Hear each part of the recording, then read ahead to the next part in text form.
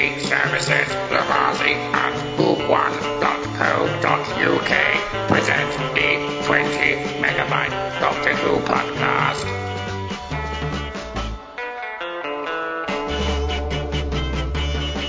Hello and welcome to the 20 megabyte Doctor Who podcast, episode 500 and whatever it was.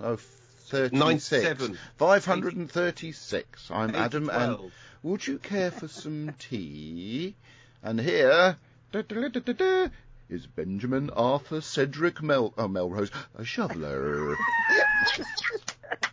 Melrose. Melrose shoveler, yes. I don't know how you found out my other middle names, because I keep them very well hidden, but well done for finding them. My quote is, run. Thank you. And Mariana Luby-Lum-Lums Lang. Do your worst, Adolf. What'd you call me? Roberia, whatever his name is, Thing. That's you, Robert, by the way. Oh, me, okay. Yeah. TARDIS, bang bang, Daleks, boom. Slartlet, Bloby, Cloner, butt bumps. Danny boy to the doctor, Danny boy to the doctor. Yes, today it's something with some Teletubbies in it. Yeah. Really? And we're hoping for Mebera Delrose to join us. She's had some Skyping issues. I am under the suspicion that Skype has decided to limit the amount of people you can have on a call, because when I called her, on her own, it's fine. When I started trying to add people, didn't like that very much. But if you want to kick me off, go ahead. Okay. Right, how'd you get rid of one See you person? next week then, Kirby. Thanks very much. This is going to be a fast show. Yes! That's another program. In under a half hour. Yeah. Yeah. Oh, no. The times that I've missed, you guys keep going on anyway. Yeah, about interesting stuff, Kirby. Right, then let's make sure I get my jingles folder open. So we're gonna fly through. No little pun there. Fly through Victory of the Daleks, so as we can talk about more interesting stuff, like for instance my trip to a London Film and Comic Con. Oh, yes, right. And the golf, Ben? The golf was great. And my quiz. Oh, that too. And what we watched this week. So we watched quiz? a few bits and bobs this week. Well, 2 weeks, because we haven't been out here for a couple of weeks, have we? Anyway, I won't mark on the spreadsheet. I won't mark Debbie in yet. So that's a bit we didn't really need to hear. Thanks for But that, if she Kirby. does turn up, Kirby, you're going to have to mark her with a late mark. Yes. Lillian Robbins says you're late. Obviously referring to Ben. How many late marks before you're kicked off the podcast, huh?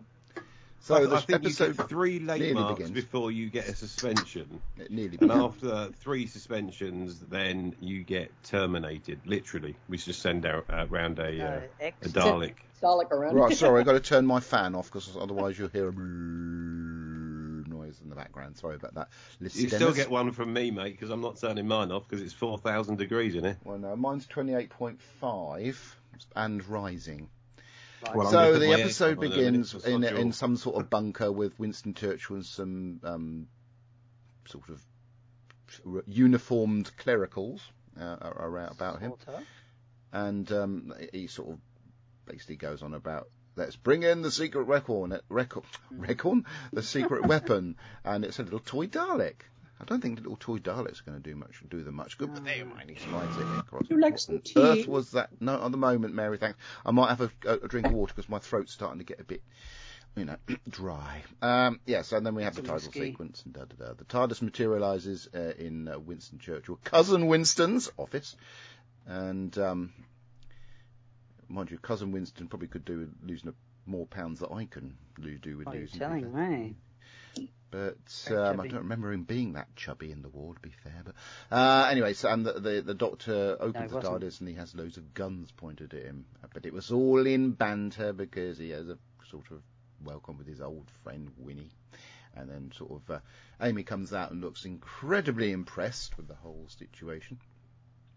And then Churchill goes on about a few bits and bobs, and some young lady sort of worried about her fighter pilot, boyfriend, husband, or whatever it was at the time. I can't remember. Didn't quite glean whether it was a boyfriend or a husband. Shall we say romantic connection? Yeah. Nowadays, romantic interest. Yeah. Nowadays, even if it would have been a sort of go back in time episode, it would have been some sort of same-sex romantic connection, because that's what they do on TV these days. Brandon Moore says, "Sorry I'm late. I was just busy daydreaming about Dorabella." I should have called one of you Dorabella. And Lillian Robin says, "I'll always be your fan. You can't turn me off." I'm going to behave myself there. Thank you, Lillian. And then she says, "The woman in the bunker who loses her lover is named Lillian." Oh. Isn't that lovely? I wonder if she loses her stockings as well. Where do we get? Oh, tights. Sorry, I do apologise. Oh, leg attire. Hashtag Lillian's legs. Right then. Yes. So Churchill's quite eager to show the Doctor his secret weapon. So he takes him onto the roof, where I presume these planes are empty. They're just being flown by remote control that get done in. But, oh, look, hey, I like the Doctor waving the smoke away from Winston as they're going up the elevator. Indeed. I noticed it. Anyway, then of course he quickly realises by the Dalek sound effect that the BBC put on the shots that it was Daleks, and then we have a sort of the inaugural... Can I just mention something with that shooting down those planes? Yes. Okay, that was done in a space of how many seconds? They're Daleks. And yet the Doctor's right in front of the Daleks later on, and they can't they shoot. miss him, and they it's can't just shoot like, for toffee, can they? Ugh. You're not happy about that, are you, Robert? No. You know, with those barrage balloons, do I see Rose hanging off? Yeah. What a surprise! Of course, that was because Rose hung off the only barrage balloon, or whatever you want to call them, in the whole war. Anyway, right. So the Doctor has Matt Smith has his inaugural argument with the Dalek. And, of course, these Daleks are called Ironsides. I think that's a little nod to the old detective that went around in a wheelchair in the 1970s. Raymond Burr. Yes. Raymond Burr. Or, as we called him in Britain, Raymond Burr. Of course, in America, it just sounds like he's really cold. Raymond needs to wrap something around himself.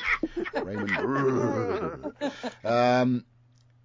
I do love the fact that when Churchill trying to defend this Dalek thing, or Ironsides, to the Doctor, there's a picture of the King and Queen behind him. I quite like that. Yes, I saw that. And I'm just moving forward a little bit.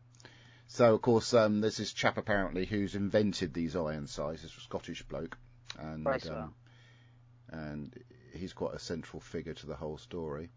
It's interesting to set that Amy doesn't get too close to the Daleks, because obviously they were actually designed for William Piper's height, shall we say, and of course Karen Gillan's quite tall, so it wouldn't quite look right. It'd have been looking straight at her boobies, and on we go. I'm just moving forward. There's not a lot going. Yes, they do say in the Confidential that one of the reasons they made them taller, the new paradigm ones, was because of the taller companion. Yes. Yes, well, that was rubbish, wasn't it? Anyway, so the Doctor is very eager to show the Daleks up for what they really are, and starts bashing one with a rather large... should have been a baseball bat, like that. Yeah, should have been a baseball bat. It's a rather large spanner, I think it was, and there's some stuff coming through on the live feed. A rubber one. You know, a spanner that big should weigh so much. I know. Right. It's a science fiction fantasy TV hammer. Is it? I mean, spanner. Right then, Brandon Moore says, and her lover is called Robin. Oh, very good. And then not really. Right then, so, meanwhile, in space, we see that the Daleki spaceship, and eventually, to cut a sort of longer story short, the Daleks are deliberately winding up the Doctor by being nice and offering people tea and being... I am your soldier, and all that malarkey, just so he can bellow at them that he is the Doctor and he's fought them this, that and the other. And, of course, that then triggers this, what is it, the evidence, or what they call it? What was it called? Testimony. The what? Testimony.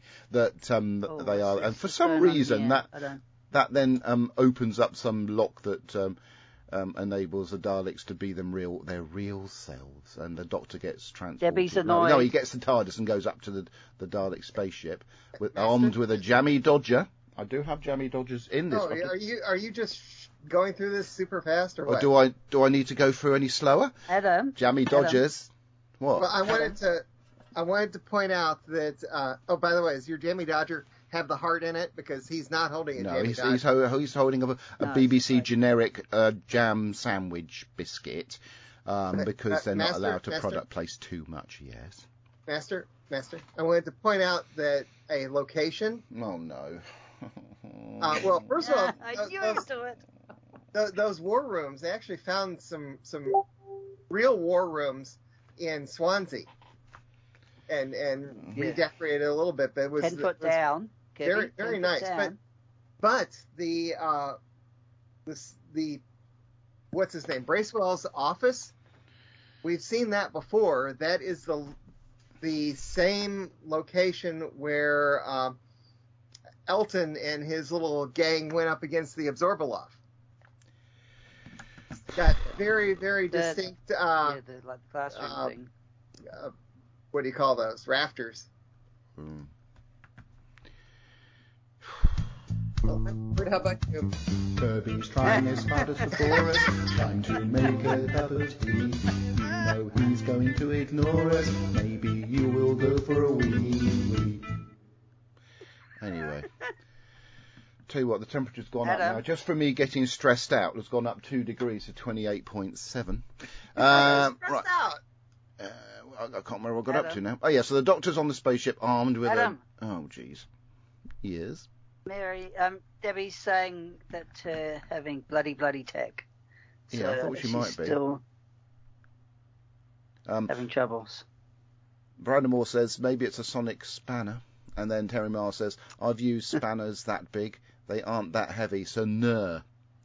Well, they are. What do you use a spanner like that for? What do you mean? For heavy industrial for turning work, great big nuts. That could be a bit of a... I'll move back to Doctor Who. Right, so where do we go up to? So the Doctor's on the spaceship armed with a ferocious jammy dodger. I do like that jammy dodger aspect. I think it's quite good fun. Silly, but fun. Sort of fun I like. I like the idea that the TARDIS, in its little sort of thing, it obviously gives birth to sonic screwdrivers and jammy dodgers. Just a bit disappointed that TARDIS couldn't actually work out what a real jammy dodger was.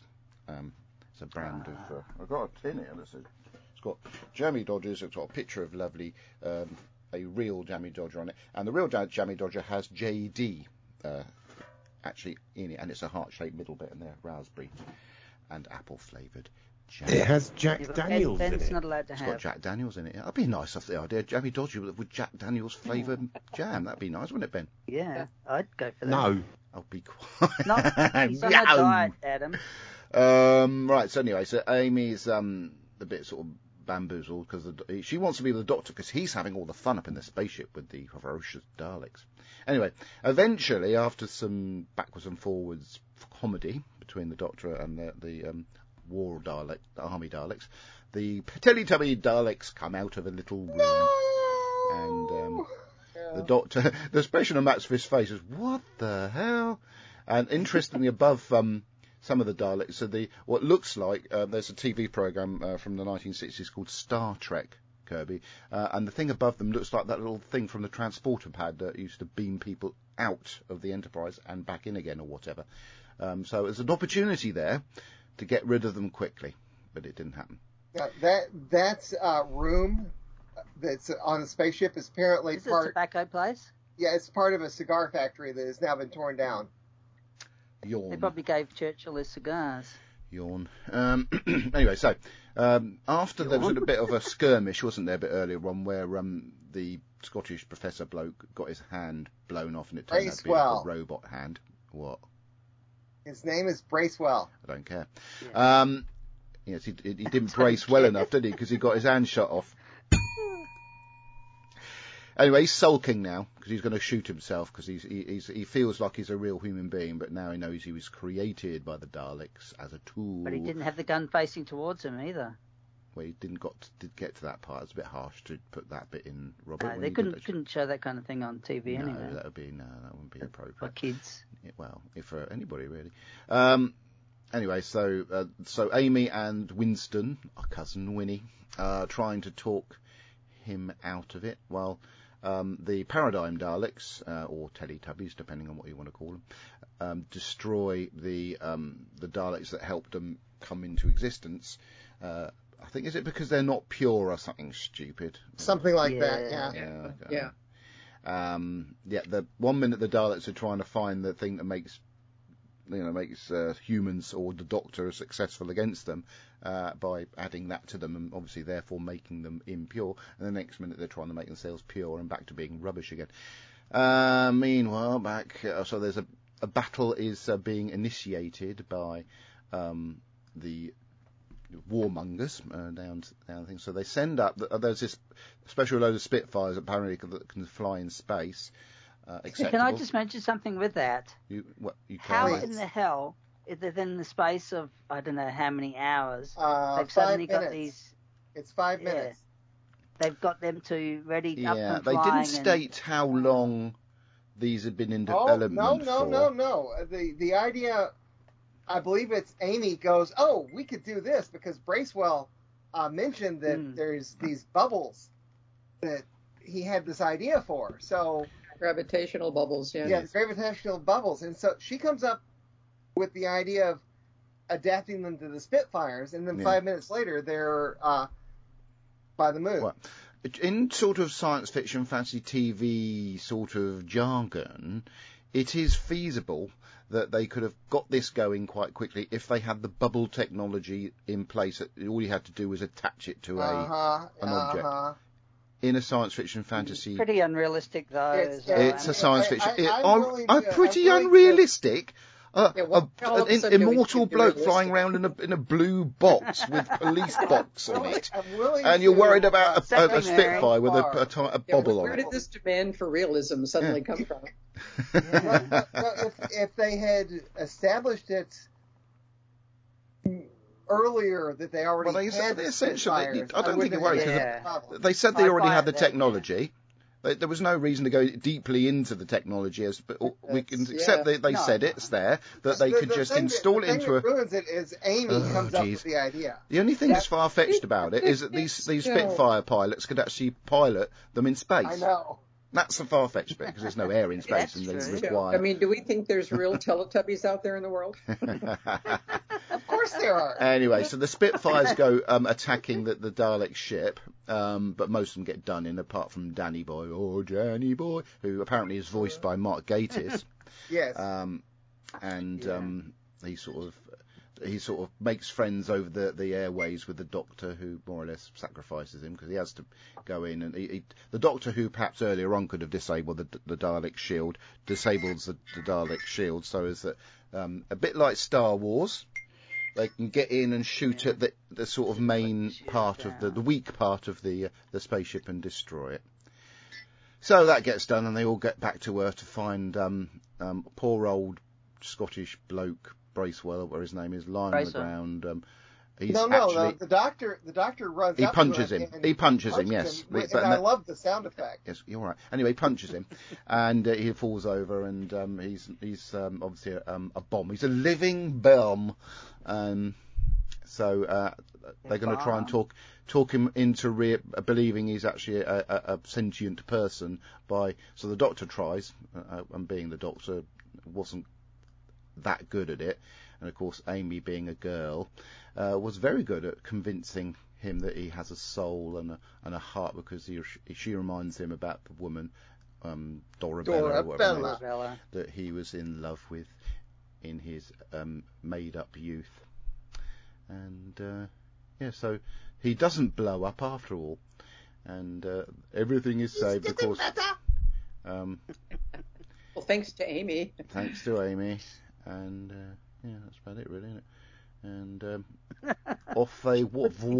But as they warp away, they need to get that polyfiller out again, because there's a big crack in the wall behind the TARDIS. What's going on? Yes. And the Doctor's worried that Amy doesn't remember the Daleks. Yeah, that's they little really hint. That's to do with the Pandorica, which will come up later. Yeah, but we don't know that yet, do we? We do, because it was said in episode 1, Robert, if you pay attention, the Pandorica will open. We know that from... No, it's not specifically Pandorica. It's that the crack is pulling things through the it. silence will fall, the Pandorica will open, blah, blah, really blah, blah, blah. know at this stage. Lillian Robbins says he pulls the biscuit out. It's a blimmin' jammy dodger, Lillian, out of his pocket. It should be covered in pocket lint. Obviously, it's a thing that Lillian has done on several occasions and found pocket lint-flavoured biscuits. And Brandon Moore says his poacket... Brandon's classic. His poackets are bigger on the inside. His poackets. Oh dear, I love it when his typos are legendary. Thanks for that, Brandon. Right then, so what I thought of Victor of the Daleks. I've been listening to oldish, fairly newish, about a year ago episodes of the show, which Ben is actually brilliant, I have to say, and all of them, and the ones he does now. Obviously coached under my design, but still very good. Yeah. I lay my entire career to you. Thank you. Talking about modern that, career, Ben. Hang on, I'm in the middle of saying what I think about it. Go on then. Well, I said later. Oh, okay, thank you. Anyway, I forgot what I was going to say now. Oh yes, about old episodes of the show that I'm listening to. You actually listen to them? Pardon? You're actually listening to them? Yeah, just to decide whether to give up sooner rather than later, see if it's worth carrying on, Robert. But they're pretty quiet. There was one episode which was hilarious, but I can't remember what it was. It was because we got the next episode to listen to. Somebody actually wrote in to say it was hilarious, and I was laughing. I listened to it at work, and I was just chuckling away to myself out of my genius comedy. So this episode was. It's just this Dalek thing that we were talking about. Every time a Dalek episode comes along, it says of the Daleks. So I thought there must be running out of nouns or of verbs that they could use, to something of the Daleks. Maybe Dalek of the Daleks or something like that. I don't know. But the memory of the Daleks. Yes, they can't be bothered to mention the Daleks of the Daleks. Yeah. It's such a shame. I think most people are a bit. Even non-Doctor Who fans are a bit fed up with when you see the Daleks being mentioned as the title, or even in a trailer for a story coming up. But the difference between that, I think every Doctor should meet them. Yeah, so that's fine. But I liked the look of the Daleks until they became Teletubbies in this. I love those sort of cammied up Daleks. I thought they looked fab, especially with the little Union Jacks on them and everything. Yes. I like the sinisterness of "Would you like a cup of tea? I am your soldier." All this, because you knew there was something behind it. And the Doctor loses his rag. And of course, there's this thing where they beat me at the end. And Amy talked him around. Oh yeah, it was quite good, wasn't I? But on the whole, I think it was just a little fun filler episode, and it was ruined by the Paradigm Dalek entrance, because everybody thought, "Oh no, what they've done." And I know that was a genuine attempt to change them, because that one of those design Daleks does appear later in the series. They sort of did a big U-turn and decided that the design they brought in for Rose or Dalek was the best design we've had so far. I mean, these are strictly for marketing purposes. Yeah, and they're not good. I mean, the best marketing one, I think probably the one that sold the better, was the one that they brought out in the cami gear. I was after one of them, but they sold so quickly that was it. They were the best concept, and that was the best part of this story, apart from the little gags with Jammy Dodgers and Karen Gillan still looking beautiful. It was okay. I quite enjoyed it, to be fair. I think that, like I say, they're fairly sort of overly sort of unbelievable stuff happening in, and things that seem to have been thought up in the last minute and just written in with a couple of throwaway lines, probably by Moffat, to be fair. But I think it was just a little Doctor Who episode that we can just enjoy as a sort of almost like a filler episode. I'm glad it was not a two-parter though, but it coasted along okay. It would have made sense if they'd made it a two-parter. I didn't find it boring. It was all right. What did you think about it then, Ben? Well, it's then why it was. I can't watch remember it, did a you? lot about it. You didn't watch it, did you? I didn't rewatch it. No. Many better things to do, but in reference. Did you watch it in the first instance, though? Yeah. I remember watching it when it was originally on, and I remember seeing the big Daleks and thinking, "Oh, they're big Daleks." but as far as the plot goes, it doesn't stick with me. I really can't remember anything about it. Apart from the you should have watched it then. I had many, many, many better things to watch than a Steve Moppet episode. Although I did, I mean, this is slightly jumping the gun on podcast how we lay it out every week, but I did end up watching a couple of episodes of the British TV comedy Coupling. Yeah, what's that got to do with it? And I loved that TV show when it was on in the 90s, and then I watched it, and I was absolutely mortified to find out it was written by Stephen Moffat. And I watched no more episodes. No, that's a lie. I watched 2 more, actually, because it's got Sarah Alexander in it. And there's a link to Sarah Alexander coming later. Anyway, so as far as the condiments of the Daleks, I'll give it a 7 out of 53. Thank you for that. Robert, what did you think?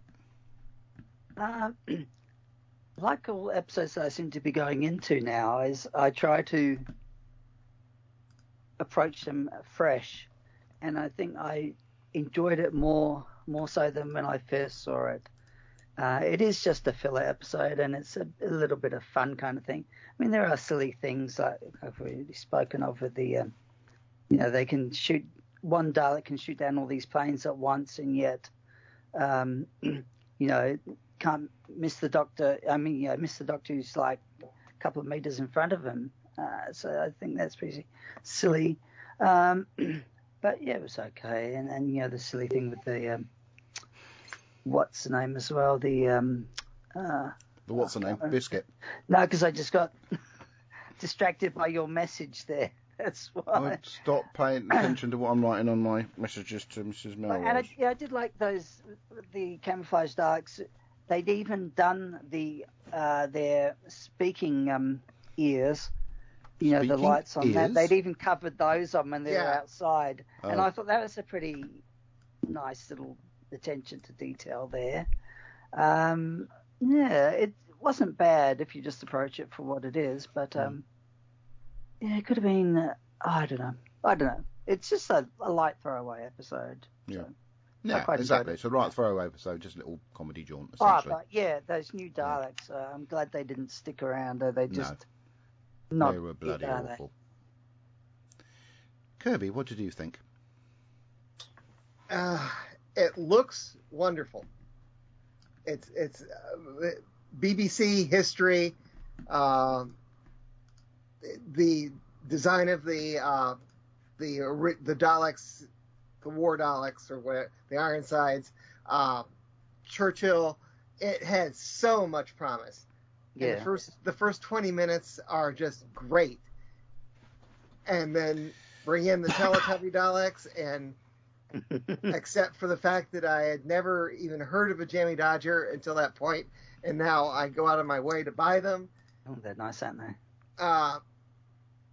Rubbish, absolute rubbish. It's not a filler episode. It's a void unless I have to do it for a podcast episode. Is that it? Yes. No. Worse than the Black Spot? Curse of the Black Spot? Or,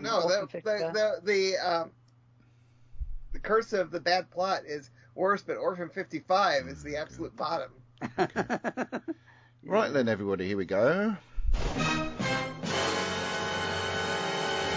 What do you think of it, Mary? I'm sure there's a tune coming from Ben. Well, it's kind of sad. The first episode that introduces this 11th Doctor is so strong and so much fun, and then that's immediately followed by 2 pretty weak throwaway episodes. And I just wonder if they lost viewers, after that. Yes, I'd say yes. Lost me. I'd say, gosh, I thought this was going to be good, but boy, these episodes that follow are pretty bad. Some things I want to say is that Ian McNeice makes a wonderful Churchill. Oh, he's very good, yes. Yeah, of course, that's he his... He played it before, hasn't he? Something else? Yeah, I mean, he does stage plays, he does all kinds of... He plays him a lot, so he's really got him down.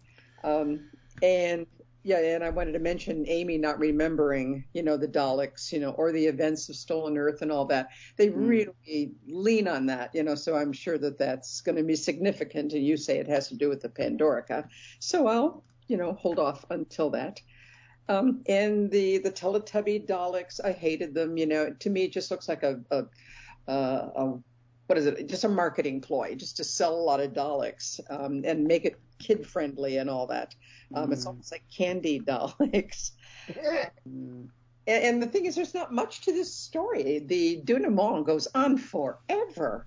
I mean, saying goodbye to Churchill, then Amy and the Doctor leaning on the TARDIS and talking. Exactly, yeah. And the Doctor worrying about the Daleks. I mean, it just goes on and on. It's like, when is this going to end? So there wasn't much story to tell. But the sparkle that Karen brings to all of this, I can't take my eyes off of her. She's so much fun to watch, and she's already turning out to be pretty crucial to the Doctor's plans and all that. I mean, she's the one who turned, is it Bracewell's thing around, and I know, because I have the benefit of hindsight, that she's going to be instrumental in a lot of episodes.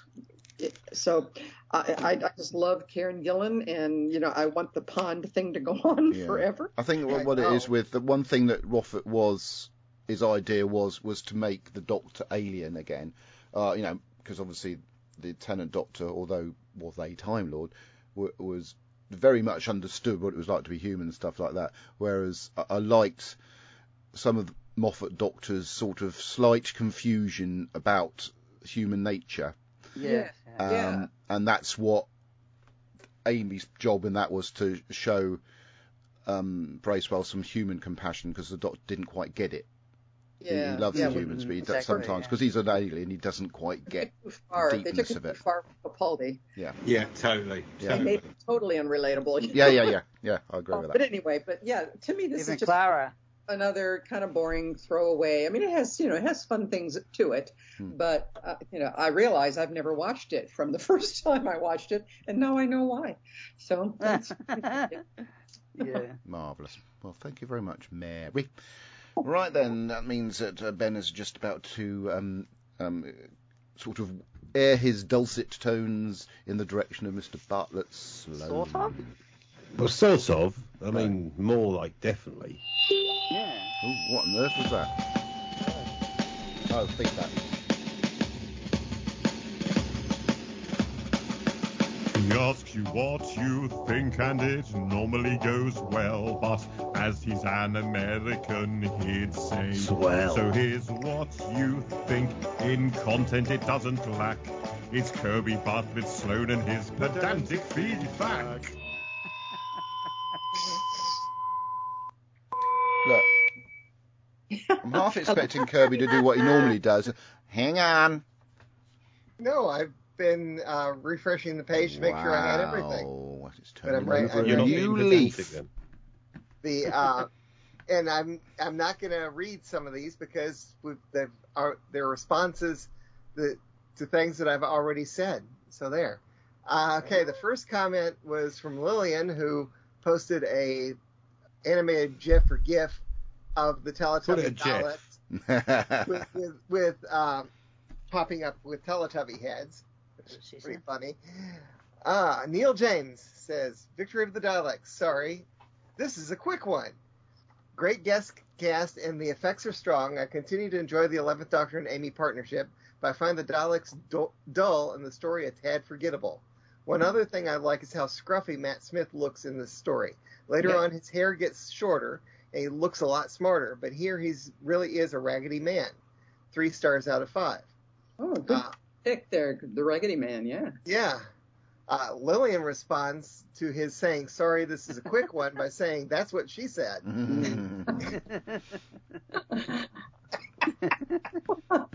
And I don't know who this is that he posted a picture of in response. Rick Mao. Do you know? Ooh, what's the echo all about? Yeah, why is there an echo? Echo. No, stop now. Stop now. I'll bet that Ben did something. Yes. That sneaky guy with the soundboard. Mm. Okay, I am skipping all of my responses there. Mr. M says, yeah, well, he had a bit of work done. Apologies for missing your last recording, so just a few quick opinions on The Beast Below first. It's an okay story. Not good, not great. The Smilers didn't really work. Love Liz 10, though. It was very Roald Dahl-esque. Hey. Yeah. Road Daleks. Art Daleks. Victory of the Daleks by Mark Gatiss. I like that. This is a Marmite story, mostly due to the Marmite Daleks. I could make a joke that Daleks made of Marmite would have been a better idea than the multicolored plastic baubles that were ultimately designed. But I actually don't dislike them as much as the rest of fandom seems to. I wouldn't go so far to say that I like them, but they're okay. Nice and big. What is that noise? It's not me. I'm not doing anything. Jeez, Ben. Sorry, listeners, ears that now you have to get your what they call them eardrums reconnected. I didn't do anything. I'm actually sitting listening to Kirby. Oh, sorry, it came through very loud. Yes, I wouldn't go so far as to say that I like them, but they're okay. Nice and big and bulky is good. Not sure about the humps though. I beg your pardon? Yeah, they got humpbacks. And as an aside, the Dalek operators for those things hated them. Back to Mr. M. As for the episode itself, it's a good plot. The Daleks going undercover is a nice idea, and Smith is very good up against them. Churchill works well as a broad interpretation. A more realistic version could be done by the show, but there wouldn't have been space for him in the episode. And Karen Gillan is hot, especially in that short skirt. The story does fall down with its weak resolution. The victory of the title does mean the plot essentially stops for no reason. Yeah. And I'm not too keen on the Bracewell bot and Space Spitfires either. Overall, I'd give this a 6.5 out of 10. Next time, spoilers again. Mm. Robert Wentz Jr. says it's a good line. It's a jammy dodger, but I was promised tea. And he has very short feedback this time. I didn't care too much for this episode. Amy's crack was showing at the end of the episode. Was it? I missed that bit. Ooh. Amy's crack was showing at the end of the episode as the TARDIS departed. The new shape of the Daleks with the big butts, the multiple colored Daleks, not too keen on them, but was better than The Beast Below. Still an above average episode 3.5 out of 5. Thank you. I will say Bracewell, and the thing that annoyed me the most about him, he couldn't pronounce the word Dalek. He was worse than the Americans. Dalek, I mean, Americans can't even pronounce Davros, as I've alluded to on many occasions. Go on then. Say it, Kirby. Davros. So why do most Americans call him Davros then? And I also know how to say Dalek. I know you're not Scottish though, are you? You're typical American. Dalek. Yeah, anyway, so thank you very much, Burby. Dalek.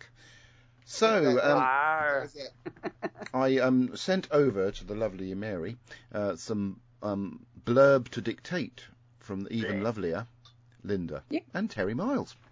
Yes, okay. And I do want to say before I start reading this, I did have the great pleasure of having some drinks with Ian McNeice. And name dropping. We have to name dropping sound effect, Ben. What's the name of the guy who plays the blue guy? The blue guy? What? Yeah, I know you mean. That would be Simon Fisher Becker. Simon Fisher. Yeah. And I want you to know that they are two of the most delightful men. We had the best, and long conversation all about comparing British and American politics. And I had a really wonderful evening with it. So there you go. Anyway, so Terry Miles writes, it's Winston, and he needs help from the doctor who arrives 2 months late. What could be the problem, or what could the problem be? The Germans have invaded most of Europe, and they are bombing the hell out of the British public. No, he has a new toy that serves tea in china cups. Very British. It's been such a long time since we've seen the Daleks, I'd forgotten what they looked like. It was about time Bill Patterson appeared in Doctor Who. He was brilliant as Bracewell.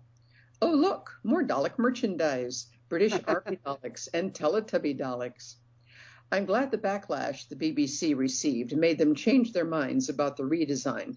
They looked rubbish. Danny Boy sounded like a certain author/actor by name of Mark Gatiss. Oh. Could Bracewell have been any thicker? Typical machine, couldn't take the hint. He had better still be there when they get back doing that thing they had to do. The doctor missed a chance to help someone in distress. He could have popped over to the English Channel and rescued that WRAF plotter's boyfriend. Why did I want a cup of tea after watching this one? Stay safe and well, everybody. Linda and Terry Miles. Who was in distress? Doctor was in distress. Oh, I thought it was Amy in a skirt. That's terrible. No, it's not. Right then, so we also have this.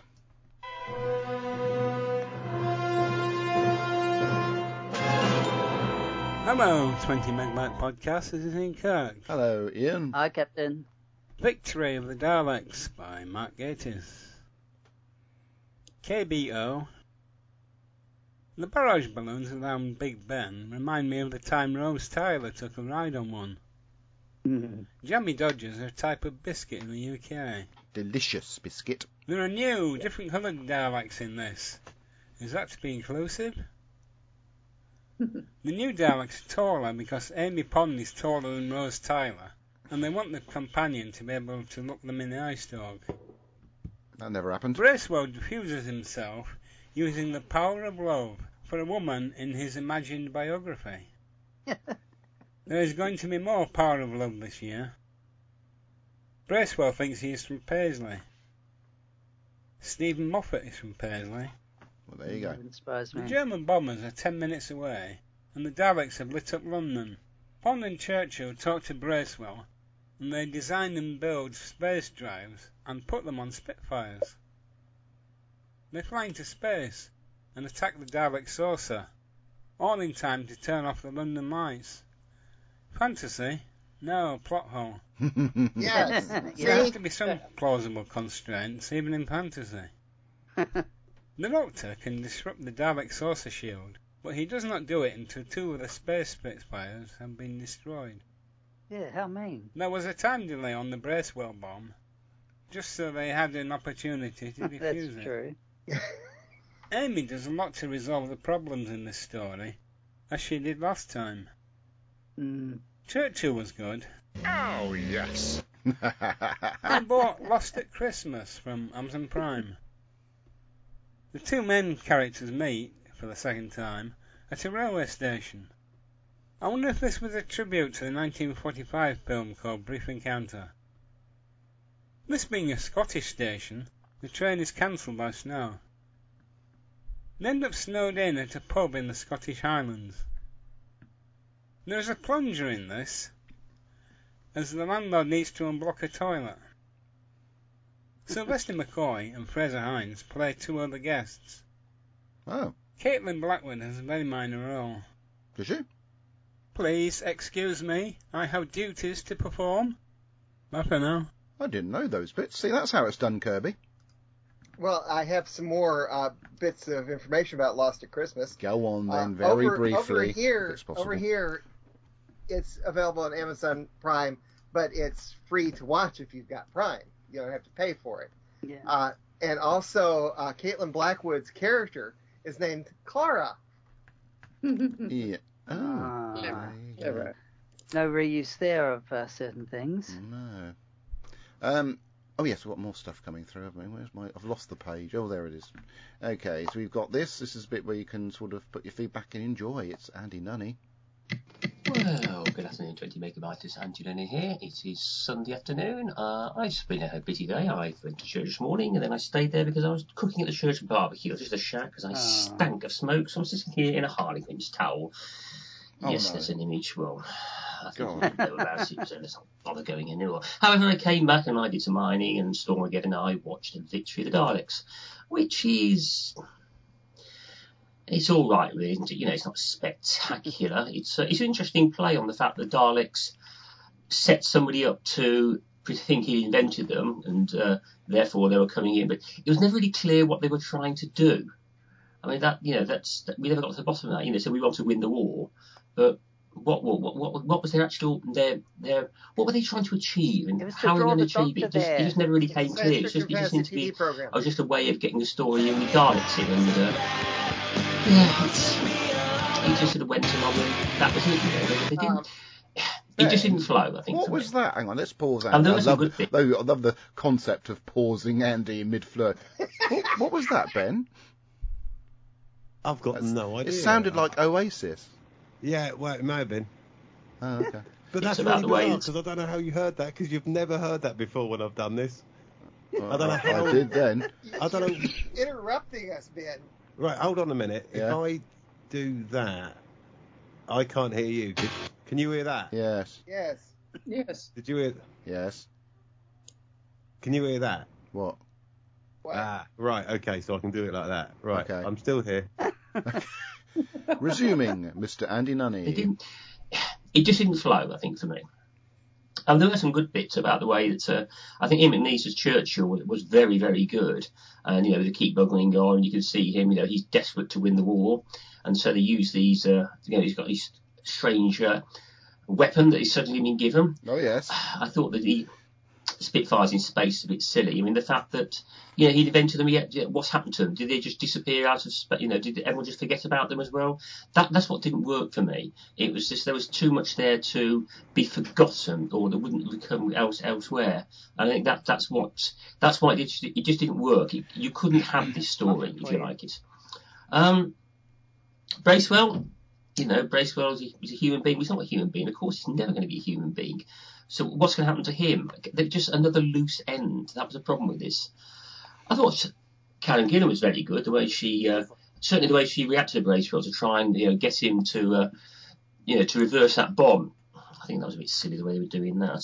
So Doctor himself, he's trying to find out what the Daleks are trying to do, and of course we end up with the Teletubby Daleks, and oh dear Lord, thank God they didn't last very long. I think that's the main thing. They really were. The thought behind them about having a new race of Daleks that wouldn't take the inferior Daleks as being anything to do with them anymore and therefore destroy them. It works in principle, but simply the way you have the Daleks, the different colours, and they were bulbous. They weren't Daleks. I think that's the problem.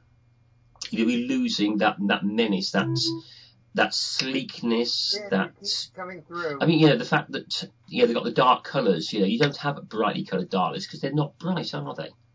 It just was wrong. Unfortunately, it didn't win. So overall, it was a good filler story. There's a lot of holes in it. It's not one that you'll remember. I think there's too much in there to say, well, how on earth could that have happened? That it just, it was all right. Oh well. Be seeing you. Yes, thank you very much, Andy. That was Andy Nunny, everybody. Can I just say something? I suppose so. No, it's just about, wasn't the Daleks' plan to bring the Doctor there by their interference with things so that the Doctor would open that testimony thing by saying, oh, these are the Daleks, blah, blah, blah? Yes. Wasn't that the idea, though? Yeah. Yes. Maybe so. Stuff coming through on the live feed. Lillian Robin says, should I have said cookie? No, cookies have got little chocolate chips in them and stuff. And then Brandon Moore said, echo. Oh, I see, because of the funny echo that was going on about 13 minutes ago. I won't say funny echo. I wouldn't funny ha-ha. I mean funny as in, oh, never mind, peculiar. Weird. Yes. Odd. Strange. Right. I was going to write a little bit of music for Ben's next segment of the show, because it is, of course, the musings of Alan T. Butcher. Hello. Hello. Hi. I am here. It's just that I've just got to turn all my fans off. Hold on. That's better. The aircon's already off. Otherwise, it's very unprofessional, isn't it? It's 29.2 in here now. The one thing that I do insist on the podcast is professionality and sarcasm, of course. Yes. haven't read this through yet because I've been too busy not doing anything else. Yeah, we heard some beeps and boops anyway. Yeah, that's it. You heard the beeps and the boops because hold on, I've turned that back up. That's fine. Because I'd left the fader up for the computer that I play everything off of. But I don't do the editing on that one. I have to do it on the other one, which you heard the edit. Which I don't know how you heard that because the fader was down, and it shouldn't have come back through the sys. But anyway, it gives a monkeys. Fader. Just have to remember to do it, not do it next week. Do you know what? Very good. Actually, I'm going to give Robert a ding for that. That was almost good. Thank you. Darth Vader. No, well, they are all black, so it could be a Darth Vader. Darth Vader. Yeah. Anyway, get Daleks it done, or Paridiums on parade. Dear 20 Megabyters, Victory of the Daleks is, of course, a closely studied critique of the adoption of questionable methods in wartime. Here, the Daleks are shown to have infiltrated into the British operations of the Second World War, with Churchill having been persuaded to accept them in the dire circumstances facing the nation. This obviously analogues to the methodology that was in fact controversially adopted later in that conflict once resources and technology allowed to launch a massive bombing raid on German cities regardless of the consequences to civilians and despite the knowledge of how horrific this had been for the civilians when practiced by the Germans. I'm not laughing at the sentiment in that sentence. I was laughing at the lack of punctuation. I'm glad you were laughing at my struggles. Hold on, let me take myself up a bit. We live to please. Commas do exist, Alan. There are. I'm pretty sure the comma is on the keyboard somewhere. Yeah, it's just not on the Labour manifesto. In this, I bet he's had an absolute. He has had a ball this fortnight. I've seen his Facebook posts. In this morality tale, the Spitfires, which had done so much to see of that earlier German threat. It's meant to say see off, but it is just see off that earlier German threat. I used to see of the Daleks once the full truth of them is identified and faced up to. It should be noted that while he looks over his glasses to make sure he hits the right thing, it should be noted that the Spitfires in space is just too ridiculous. In fact, Kirby! It's a science fiction fantasy TV show. And the bar is set at police box travels through time and space. So they should just. I couldn't do any better than that because the song is Acquiesce, but they don't say Acquiesce in it, which is why he did that. And he's gone very, very down in my estimations because it's the one thing one of the things I most enjoy about this is getting this and then editing the little clip within 30 seconds of receiving it. So, so Alan T. Butcher, thank you for ruining my Sunday night. I'm only joking. The wife does that every week. We also I'm joking about that. It's the daughters. We also learned that the Dalek created automaton Professor Bracewell. Automaton. That's what I said. It just obviously glitched at your end. Automaton Professor Bracewell, see, I said it right, went on to work for the Public Prosecution Service and later handed over the Fifth Doctor, who worked undercover in the same role as Martha Jones's boss after her change of career from the medical to the legal profession. All in all, Victory of the Daleks is a fun story with lots of attractive elements and ideas. It serves well to develop and establish the new Doctor, just as the Power of the Daleks did for the second Doctor. It does share some similarities with that story, although contextualised very differently, and therefore doing something a bit different with the Daleks. I noticed you breathed there when I didn't see any commas at all in that sentence. So yeah, it's the it's the will of life. Yeah. Because the last time I did it, and last podcast we were doing, I was sat here with a COVID test that had a very faint line on it. The next day it wasn't so faint. So my lungs are still a little bit. Anyway, so that's why I had to put a comma in where there wasn't one. Just, accept it. This excellent guest cast brings a reality to a fairly fantastical storyline, and the TARDIS team are settling into their roles in an exceptionally empathetic pairing. The new showrunner must take credit for bugger all. Sorry,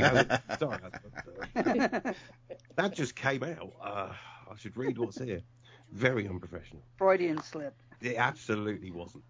The new showrunner must take credit for both fantastic casting and a really well-judged sense of narratives that have put the series on a very firm footing after a complete change. Yes, it is a series. Yes, the entire thing is a series, Kirby. You have series within a series.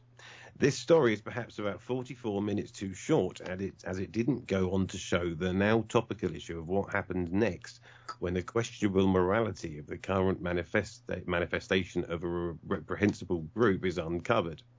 It's all right, we'll get the chance to see that next time. Labour in power, mate. I don't mean that. Yes, I do. And it presents 5 new versions of the same thing, which are not any good as if they are putting forward a clean start with a new parodidium. I am watching the Tory leadership debate right now. Oh, see what he did there? I didn't see that coming at all. That's brilliant. Politics. Boring. Little bit of politics there. Next up, Doctor Who and what the? Lacrimus. Lacrimus. Seraphim effigies. And Time or the river bursts from the existential penitentiary. No, yeah, it is that. Yeah, you got that right. Yeah, it is penitentiary. Yeah. Thanks, teacher. Yeah, all right. God. Right. Jesus. Right, a bit of chalk coming your way in a minute. It and you're correcting me before I've got it wrong. I've done a little poem for you as well. That's a gratitude I get. Those are my thoughts. The very Labour. Alan T. Butcher. Boris. Right, I'm still going to do the poem anyway. Ben Shoveler is going to dictate, with his dulcet tones he's going to relate the thoughts of a certain counsellor, a close study of Alan T. Butcher. Oh, that's very not bad. Thank you. I actually said it wrong. It's actually the close studies of Alan T. Butcher. Right then, that's a little poem I did for Ben. Thank you. Hold on a minute. I've got something for you. I thought we were going to get something derogatory. Right then, so I'm going to allow Ben a little bit of time to set up his gubbins. I suppose unless you've got your gubbins ready, because I heard you say something about removing Debbie Melrose from the whole thing. Well, the problem is she's going to have to be in the introduction, or it won't make sense. How do you know she was? Oh, of course, she must have said earlier on the feed that she was going to be. No, I didn't know she was. I thought she was going to be here. So, Anyway, I'm ready when everybody else is. Is everybody else ready? I'm ready. As will ever be. Right then, don't forget. Go out and make a cup of tea while you do the theme tune. Ever ready battery. You can, Adam. Yes, you probably will have enough time. Let's check to see if anything's coming through on the live feed. Hang on. Yes, there is. Ben Alan T. Butcher says Ben was snookered. Sorry. Well, yeah. I mean, what am I meant to do? You provide me a song without the word that they actually say in the title. I mean, what am I meant to do on that? That's why I played the best bit of it. Anyway, if everybody's ready, remember the rules. No talking through the introduction, because it took me a long time to make, and I like hearing my own words.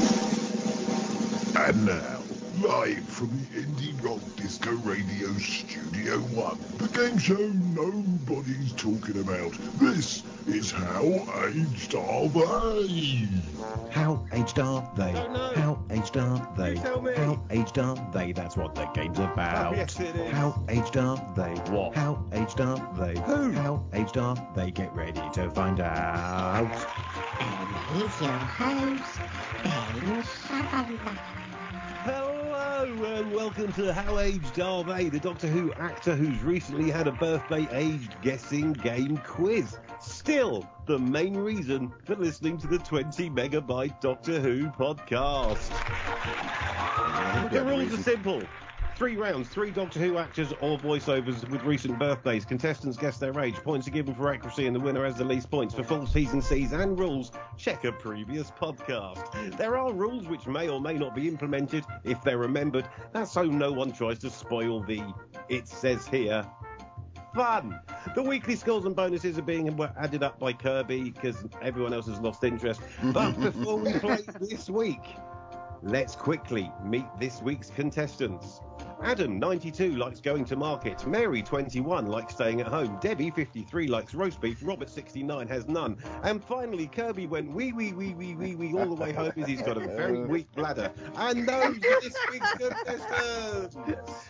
The scores after a few months of playing sound like this.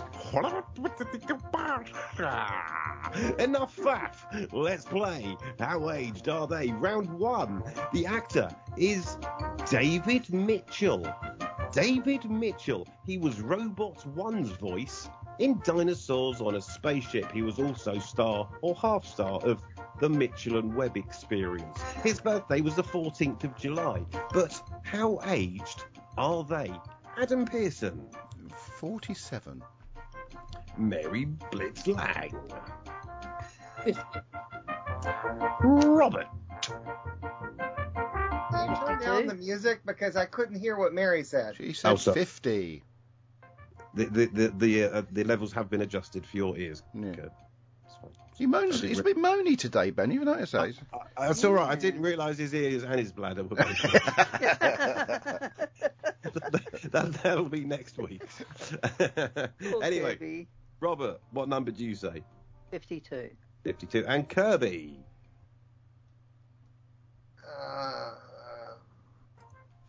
Did anyone say 51? No. Okay, 51. Kirby, you just said 51. Yeah. I did? That's an answer to his previous question.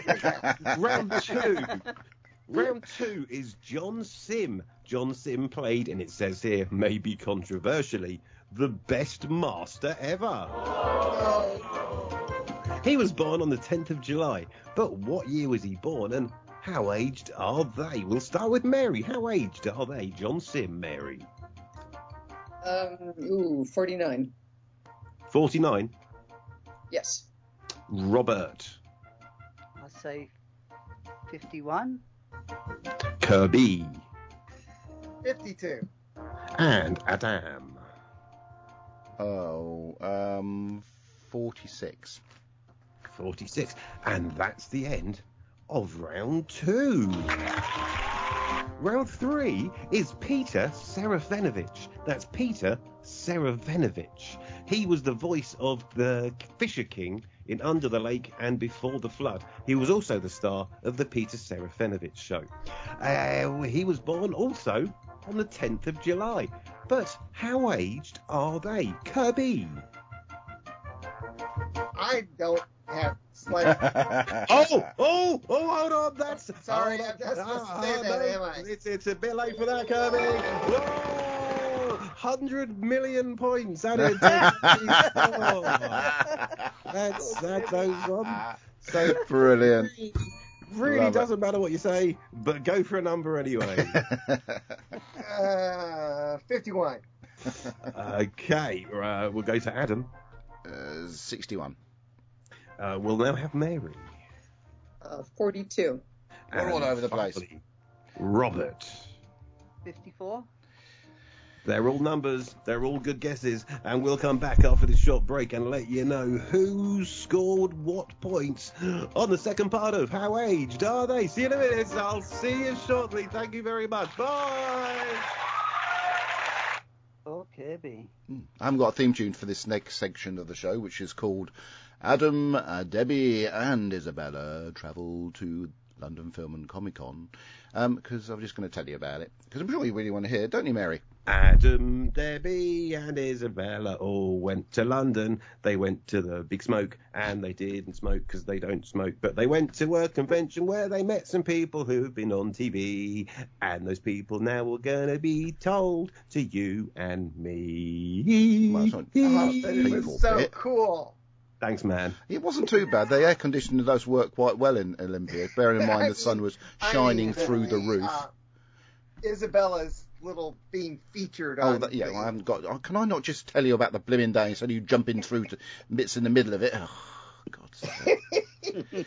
Okay, right. So what happened then? So, got Thursday off, got Friday off, so that meant we could travel up on the Thursday, get into the hotel. Trouble is, the idea was we'd go up early, park up in Sunbury, and then go into London and see a few of the sites. But Isabella wasn't up for that.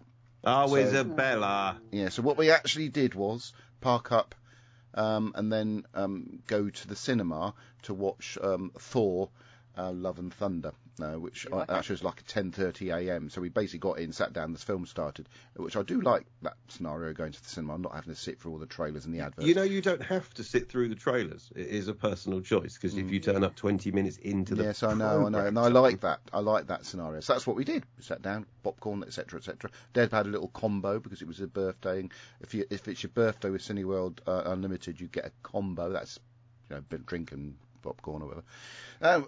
Thoroughly enjoyed that film. That's a heads up for later on. Thoroughly enjoyed Thor, Love and Thunder. Brilliant film. And then we got out and it was still, we had to check in at 3 o'clock. Was it still light? It was still light, yeah. No, we had to check in at 3 o'clock when it was only 12:30, and we thought, well, what are we going to do now? Deb said, I want to watch that Elvis film. Isabella said, I don't want to watch that Elvis film. But we went in and watched the Elvis film. Did she get all anyway. shook up?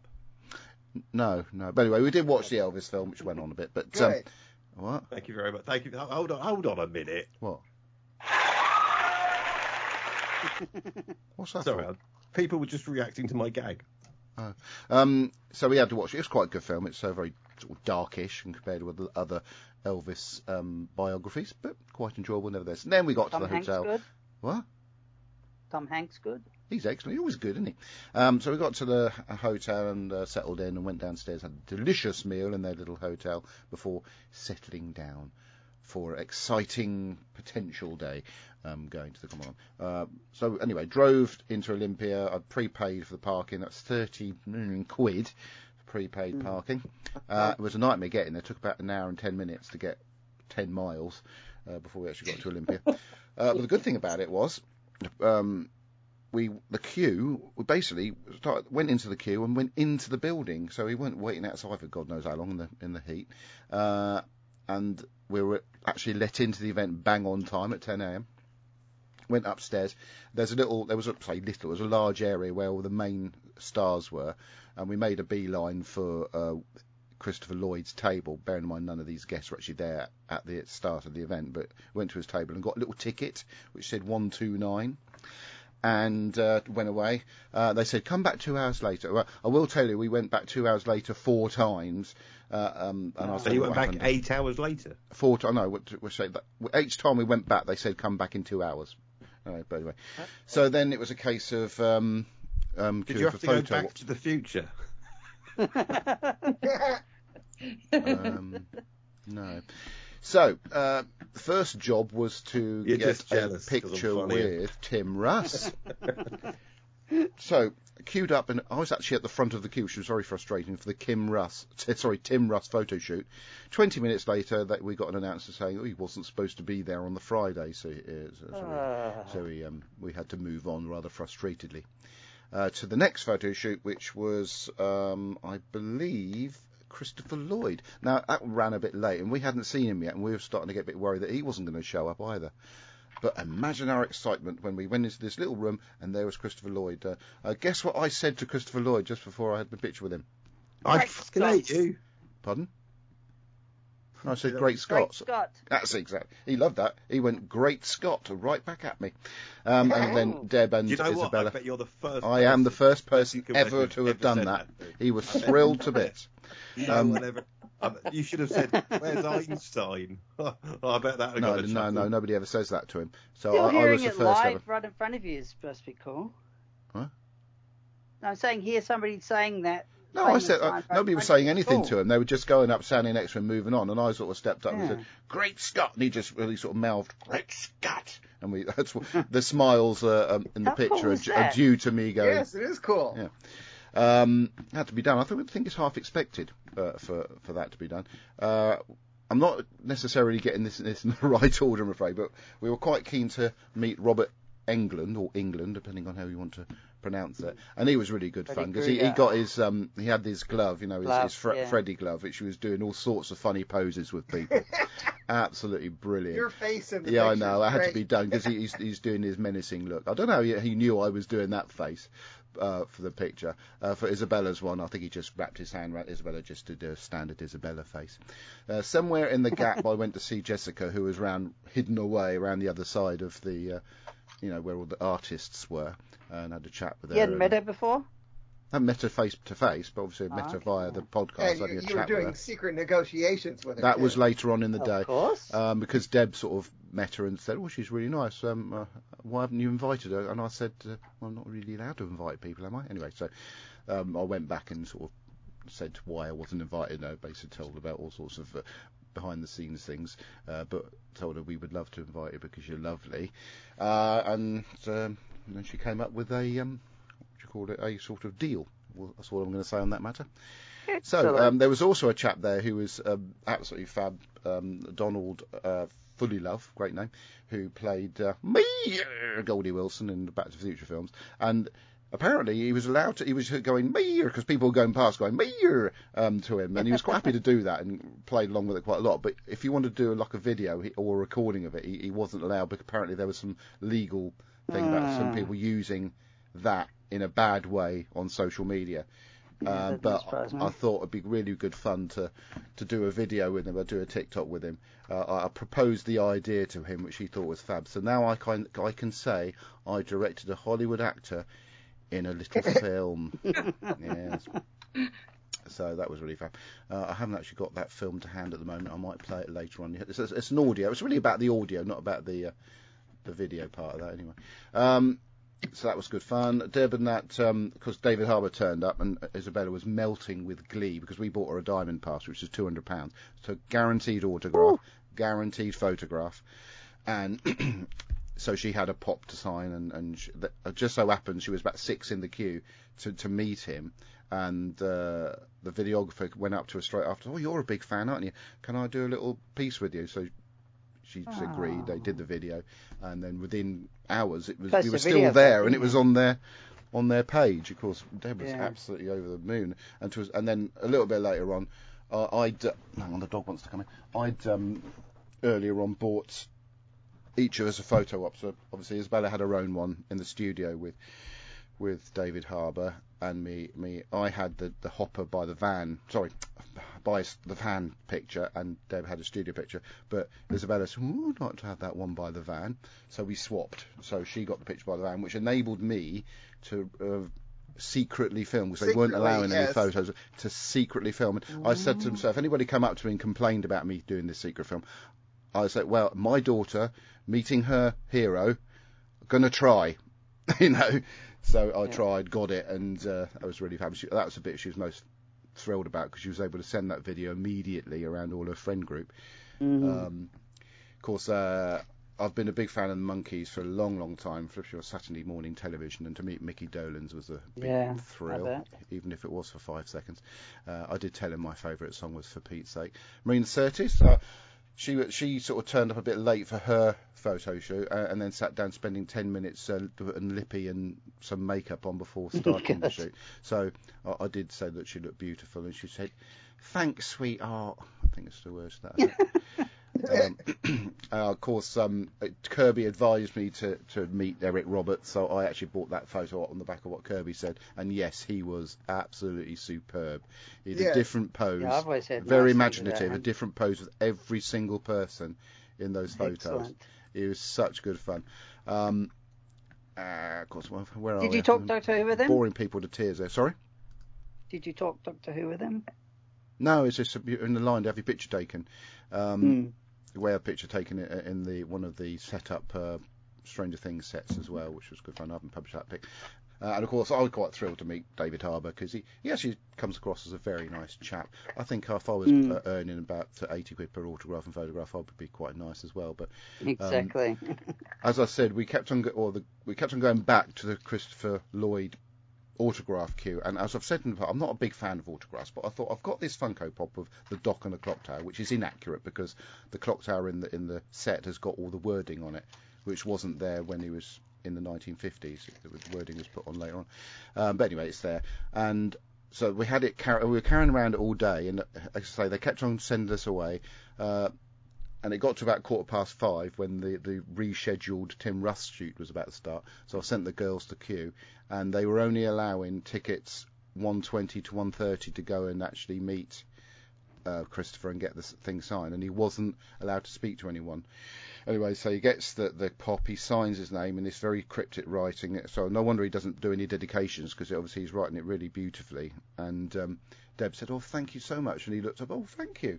So she did get that interaction with him. I didn't, because I was in with Tim Russ again. Quite a nice chap.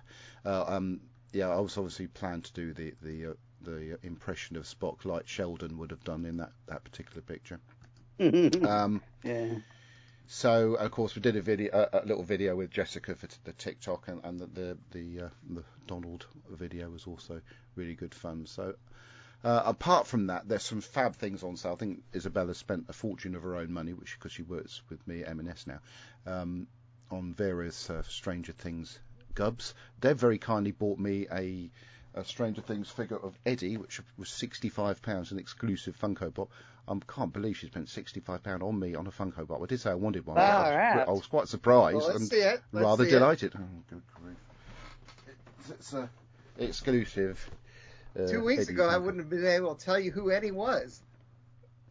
Not yet, you I know won't. now. Oh, you know now. You got up to 2 series months' 4 time, of it. I won't be able to tell you who Eddie is. I think you were talking about the bloke at a Rocky Horror Picture Show. We got up to series 4 then, have you then, Kirby? So yeah, so we difference between that and Wales Comic Con, they're quite better organised with the photo ops. There were some areas where there was a bit of disorganisation, but the photo ops really went through really quick, which allowed us time to sit down, have something to eat, just walk around, have a look at all the stalls, everything. There's bits we missed. They closed the Star Trek photo set really quick, so I missed that one. And some of the green screen things were closed a bit too early. I think they should perhaps have it open all day, because it's really difficult getting around everywhere, because it is a very large event. Exactly, yeah. But, having gone to it with trepidation and worrying about whether people wouldn't be there or whatever, we actually came away actually having the time of our lives, especially seeing Isabella so happy to finally meet somebody from Stranger Things who was a big star. She had met Alec Utgoff a few years ago, and Sean Astin a couple of years ago as well. So, but to meet David Harbour, which is obviously he's been in all of the series, is a really big thing for her. She would obviously have liked to have met Joseph Quinn, but he wasn't there that day. And of course, I met Ken Deep. I knew he was going, so he said he was in London. I just said to him, "Oh, you not happened to go to London Film and Comic Con?" Oh, yes, I am actually. So during one of the dips, we sort of eventually gravitated towards each other and had a bit of a chat. And I did record something which you can hear now. Or not. Hang on. This is Facebook, so let's try that again. Come on. Right, here we go. Evidence? Just bumped into this chap who's appearing on stage live. Is it Ken D? Not really, are you? No, I'm not on stage. Unless it's on the stagecoach home. What are you doing here anyway? A long way out. Yeah, well, it's the first time since the pandemic that I'm able to travel back over to the UK. And so start with LFCC, Utopia next weekend. You're getting about it, man. Yeah, and I'm doing the Blake 7 one on Sunday, too. Wow. So, yeah, getting my nerd on. Have you met anybody yet? No, not yet. No. I mean, planning to? people that I didn't know. I saw Sylvester and chatted with him a little bit. Name dropping? Yeah. Oh, brilliant. Thanks, mate. So that was Ken Deep, podcasting royalty. Nice to meet him. He did say that I think Lewis Trapani is still doing bits and bobs here and there. But yeah, without him and a few other people, we wouldn't have a podcast. Right. So, Cool. so of course, we sort of drove home. M3 was an absolute nightmare. Drove past the exit to Farnborough and sort of did a wave to Ben as we went past. I saw you. Did you? I thought you might have. Yeah, I was standing on the motorway bridge in between junctions 4A and 4. As one does, yeah. Yeah. Well, actually, you'd have been going past it as 4 to 4A. And, I saw your little car drive past. I gave you a very wave. much. I didn't see you, but never mind. But yes, we loved it so much. We booked tickets for the winter event in November, which was for the whole weekend, and we put the hotel. And who will you see then? then? And stuff. What? Who are the guests going to be? They haven't announced anybody apart from the people that couldn't attend. Well, that Clark bloke that was in the Marvel films. Clark played Coulson in the Marvel films. He's going to be there. And a couple of the most frustrating thing was Jerry Ryan was not supposed to be there on the Friday. She wasn't put in any of the literature to be there on the Friday, and she was there. And people right at the, did you see Jerry Wine sat at her table? No, I would have liked to have done. So that was really frustrating, the fact that she was actually there and didn't get a chance to meet her. So yes, that was great. Now I can move back to Ben Chevalier with the scores. Hold on, before I do that, did you hear that? Yes. Yes. So that now works. That's so weird. Oh, cool. Anyway, where were we? Oh yeah, we were here. Welcome back to How Aged Are They? Thank you very much. Sorry about the long delay there. Adam wouldn't shut up. About something he did. Anyway, round 7, 57-12. Let's have a look at the scores. Let's have a look at round 1. Round 1's actor was David Mitchell. David Mitchell was born on the 14th of July, 1974. Robert said he was 52, so gets 4 points. Kirby said he was 51, so gets 3 points. Mary said he was 50, so gets 2 points. And Adam said he was 47, so just gets 1 point. Oh, that's not bad. I'll go with that. Not bad at all. It doesn't matter how many points I get. Kirby, Oh, here we go. Kirby, your fine will be doubled if you say anything else. Round 2 was John Sim. He was born on the 10th of July, 1970, making him 52 years old. Who have we got here? Well, Adam said he was 46, so Adam gets 6 points. Mary said he was 49, so Mary gets 3 points. Robert, yes, he did, said he was 51, so gets 1 point. But Kirby said he was 50 years old, which means it's an exact answer. We should have those points taken away for being grumpy today. I've got a good feeling for you this week, Kirby. On to round 3. Peter Serafinovich was the actor. He played the voice of the Fisher King in Under the Lake and Before the Flood. He was born on the 10th of July, 1972, which makes him 50 years old. Adam said he was 61. That's 11 points, Adam. We've got Mary, who said he was 42. That's 8 points, Mary. Robert said he was 54. That's 4 points, Robert. And Kirby said he was 51. So that's 100 million and 1 point for Kirby. Which means this week, in 4th place with 100 million and 4 points is Kirby. In 3rd place with 18 points is Adam. It's down to the big 2. Is it Mary? Is it Robert? 2nd place with plus 13 points is Mary, which means this week's winner with 9 points is Robert. Well done, Robert. Listen to the audience go mad for you, so listen. It's on my first one. It's your first ever win. It's been marked down. That means you get the bonus of bonuses for winning. That's your lot for this week's How Aged Are They? Thanks for listening, watching, and don't forget to tune into the Indie Rock Disco, www.theindyrockdisco.com, for the best indie and rock music ever made 24 hours a day, advert and commercial free. We'll see you next week for another edition of How Aged Are They? Till then, ta-ta and that.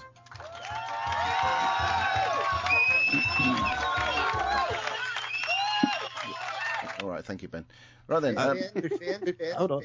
Yeah, Bob Kirby, you go first, but then I've got an announcement. Could you please post that link someplace? Which link's that? For the music thing that you just said too fast. The music thing I sent to what? Disco, indie disco. The disco, whatever it is. Oh, the radio station. No, one listens anyway, Kirby, don't worry. Well, I had a link. Well, the link is on my don't listen to the personal... podcast, you've got a link for that. If you go to my personal Facebook page, then it's on there. You'll see that. But hey, look, I've got an announcement to make, and this is rather exciting. Ooh. You're pregnant? No. I have got a new job. Is it media related? Well, it's kind of. It's like a lot more closer to like where I want to be than where I was, which was doing painting and decorating with my best friend. And we've been doing that for like 5 years. But Yeah, like a couple of weeks ago, I saw a little advert saying a company wanted an audiovisualer. I've even got the job wrong. An audiovisual installer engineer. And after having COVID and the other bloke having COVID as well, who was giving the job out, I went for an interview on Friday, and I was driving home, and after I'd driven around 3 corners, I got a phone call to tell me I'd got the job. So, Wow. Excellent. You know, I don't know what the opposite of every cloud has a silver lining is, but this really is it, right? Because as I mentioned, at the moment, I work with my mate. He's my best mate, and he's been my best mate for years, and it's his company. And last week we started what was going to be a 6-week job, which now I've got to walk off in 4 weeks' time. Oh dear. Two of those weeks I'm on holiday. One of those weeks he's on holiday, which means actually. Gosh. So I'm going to really be dumping my best mate right in the. Yeah. So wish me luck. Good luck. I'm going to have to, because he's literally just texted me and said give me a call, but he can't have heard because the only people who know are my wife and my family and all the listeners to this show. Well, yes, that's it. But by the time it gets out, he'll know. So what about the live feed? He doesn't know how to work YouTube. He doesn't care for Doctor Who anyway, so you've got less chance of him listening to this than he does listen to my radio station, mate. But anyway, yeah, so well done me. Congratulations. Well done indeed, yes. So I'm going to be...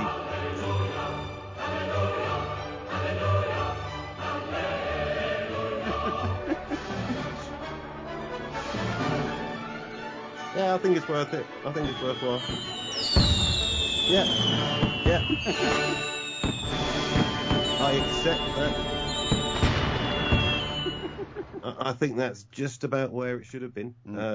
Thank you very much. You're going to end up working on Sundays, and you won't be able to record with us. No, it's only Monday to Friday, but I'm going to be... Oh, that was very hopeful of you there, Kirby, wasn't it? I'm going to be driving around the country installing massive TV screens into events, and we might need one of them at FantasyCon, you never know. Exactly. But obviously we haven't got any money to pay for it, so that probably won't happen. I'll do you no discount whatsoever. Lillian Robbins says, I like your Star Trek uniform in the pictures. I have 2 original series uniforms, red and blue. And then she says, explain the grandfather clock picture. Well, if you watch Stranger Things, Series 4, the spookiest element almost of the whole of Series 4. So that will explain that one. You have to watch it. I forgot what I was going to say now. There isn't really any Doctor Who news unless Ben has some. Yes, I saw that. Could someone say the name of the new Doctor for me? Because I don't even know who it is. Ncuti Gatwa. Right. Yes. Him. Has apparently okayed the Doctor having wellies, as in Wellington boots in the Doctor's outfit. Doctor did too, in South Kroll. That's very true. I'm hoping as well, though, that if that is the case and the Doctor has Wellingtons, that they are red, and they also give him a lovely big blue duffel coat. I reckon that Ncuti could rock the red boots and the duffel coat. Actually, I think it's probably one of the rare people that actually would look quite good in it. I'm quite hoping that they have him without any hair, because that would be finally a Doctor that hasn't got any hair. That would be a first. I'm hoping that he'll be ginger. I could cosplay the Doctor. Obviously, I'd have to slim down, or maybe get a T-shirt that makes me look slim. I don't know. I'm not sure that would be the biggest issue, to try and make you look like the new Doctor, Adam. Vertical stripes, Adam. Vertical stripes? They will make you look slimmer. Okay, if you say so. No, mate. Not eating food makes you look slimmer. not having burgers every day at work. That makes you slimmer. Anyway, so that's all still exciting as we gradually creep closer and closer to the anniversary special. But at the moment, we're enjoying a bit of a summer for a change here in Great Britain. Right then, so the next bit of the show is what we watched this week, which is Mary's favourite bit. I even suggested to Isabella we did this at the beginning of the show in future so we could get her involved. She's a particular fan of TV and film, and she's doing an A-level on film. But there you go. Right then, so what I watched... Adam? Week. Yes. Can I ask you a question? What? What did you watch in the last fortnight? Oh, God. Well, I've already alluded to watching Thor: Love and Thunder and Elvis. Very good. Both of them, very good. What I've also watched, I can't remember if we finished Obi-Wan Kenobi last time we spoke, but if we hadn't, I have. It's very good. Spoilers, no, I still haven't seen the last episode. Okay, stuff excellent. happens. Also continuing watching Orville on Disney Plus. It's there's still a lot of comedy and appropriately placed comedy in Orville, but it is very much a serious science fiction TV program based on Star Trek Next Generation, and it is absolutely superb. And they've never been able to dip. And talk about Doctor Who and its dipping storylines here and there. And I'm thinking also that Orville is based on a Star Trek style universe. You know, they've managed to regularly churn out excellent stories all the way through that, and so it can be done with the right writers. Also, I've sort of carried on watching a little bit of Strange New Worlds. Still enjoying that one. Haven't got very far with it because there was lots on TV. How far have you gotten? Episode 3. There's also we've got the women's European Championship, which I've been enjoying. Yourself a Doctor Who fan. I mean, a Star Trek fan. You spoke over each other beautifully there, so I didn't understand a word you both said. Robert. What? You say whatever you were saying. I was just going to say, you call yourself a Star Trek fan. Yeah, but I'm also a football fan and absolutely loving the European Championships. And I have to say how brilliant the England football team is. A little bit too brilliant, actually, at the moment because they're just trouncing everyone. But I've really enjoyed watching the women's football for this event. Kirby's just fallen asleep. I don't care. Yes, I have. What I was going to say was wait until you get to episode 5. It's brilliant. Okay. Also, I've been watching the Open as much as I can. I haven't been watching much of it live, so I've been picking up the highlights on BBC Two. It's been brilliant. What gets me about the St Andrews Golf Course is how big the fairways are and how massive the greens are. But for some reason, it creates absolutely superb golf, and I've thoroughly enjoyed it. It's probably all the tournaments I've watched over the last 2 months, but the Open has been really, really good this year, and some Australian bloke with a mullet won it. Is that a spoiler? Okay. Was it Jason Donovan from the... Yes, Jason Donovan won it. Yeah. Jason Donovan from the 80s won the Open. But that finished before we started recording, so hopefully people already know that. So that's what else have we been watching? Stranger Things, obviously we finished watching that.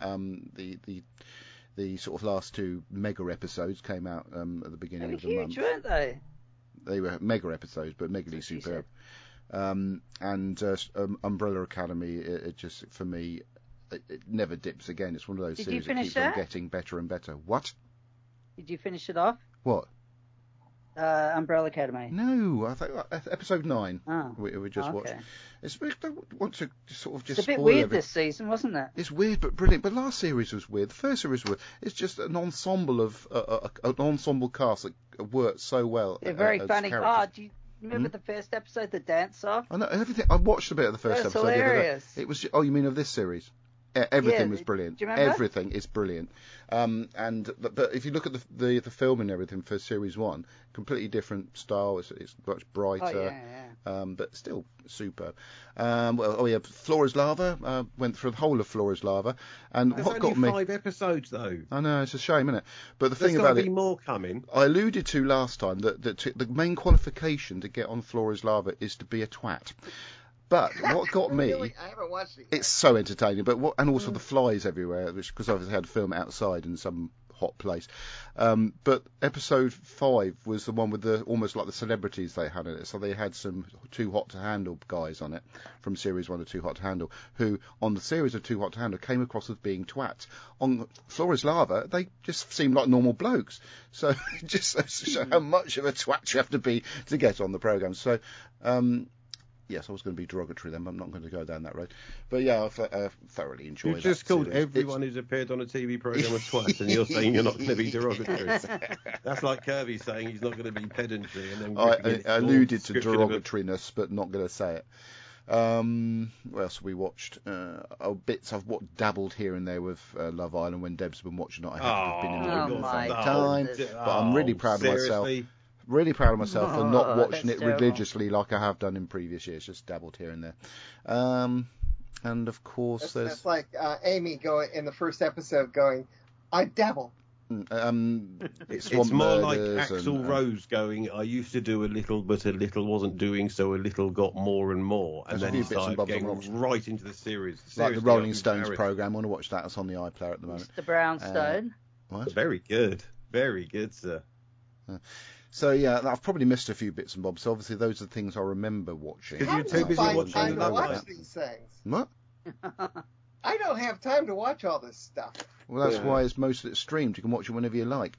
I'm interested to find out how Kirby's getting on with Stranger Things. But first of all, Mr. Benjamin Shuffler. Right. Well, my usual amount of sport. Formula One, that was very good last weekend. A bit of the Euros, although it's not really that. It's not proper football. And hold on a minute. Who was it? It was Lord Alan Sugar made a comment about how there was lots of women on men's football, but not so many men on women's football. He got absolutely slaughtered for it. And do you know what the really annoying thing is? He was right. I've been watching some old Top of the Pops from 1990. Bloody managers are men. That's wrong. Oh no, the cricket. Hold on. Lots of England cricket. There was the test match, the test match, I think, since we haven't been on. There's been lots of one days. And best thing of all was the T20 finals day for 2022 yesterday, which was won by my county, Hampshire, in the most farcical scenes you've ever seen at the end of the match. But it was absolutely fantastic. Absolutely fantastic. We've been watching a program called Beastmaster UK, which is on Netflix, which is a program where you get loads of people from around the world doing like an assault course type thing, but it's all like to do with strength and upper body and lifting yourself over things and holding yourself up. And yeah, it's something to put on in the background when there's nothing else to watch. We'll be watching a fair bit of the news because just in politics in this country, Boris Johnson. Well, it is, yeah. Boris has been basically ousted, and it is only right. And I'm annoyed with Boris. I'm not a Conservative, and I'm not a Labour fan. I have a view on politics, and that is that I'm annoyed with Boris because he could have been a really good Prime Minister because he had such a must-do, can-do attitude. Unfortunately, that became to a point where his must-do, can-do attitude came to a... Yeah, I think he felt he was a little bit above everything. Well, no, it was yeah, possibly, but it was the case that he did anything to get it done, and you can't do that. No. And he lied, and he lied, and he lied, and he lied, and it was always the case that his lying was going to catch up with him. He lied when he was...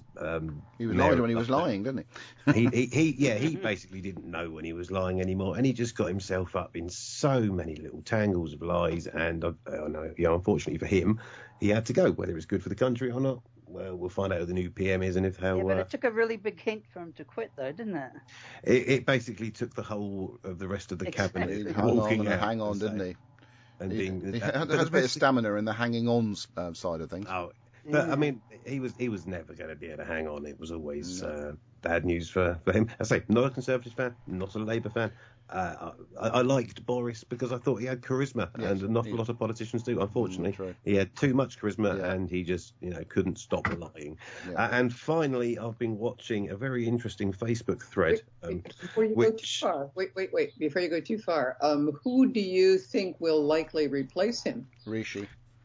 It'll more than likely be Rishi Sunak, unless I can't even tell. But it won't take long for them to dig a few. Find a few moths in his handbag, purse, or whatever you want to call it. I mean, you might well get a. There's a couple of the ladies, one called Penny something or other. She's seems to be getting a lot of support from the backbenchers, so you could get a complete outsider. That would be weird because is that really the right thing to do? Promote someone with absolutely no experience to Prime Minister? Not sure. Anyway. And yes, I've been watching. So is it his party that decides? The party decides. Into that? Yeah, it's the whoever's leader of that party who becomes the Prime Minister if that party are in power.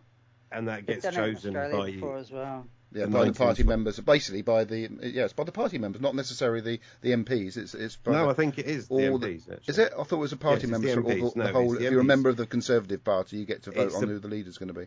It's the backbenchers committee called the 1922 committee, who I think are the ones that run I'm way out my depth. Anyway. Then does the Queen have to agree to that? No, or the Queen just will just have to anoint them as they have to go and visit the Queen and say, I want to create a government in your name, and the Queen has to say yes, I suppose so.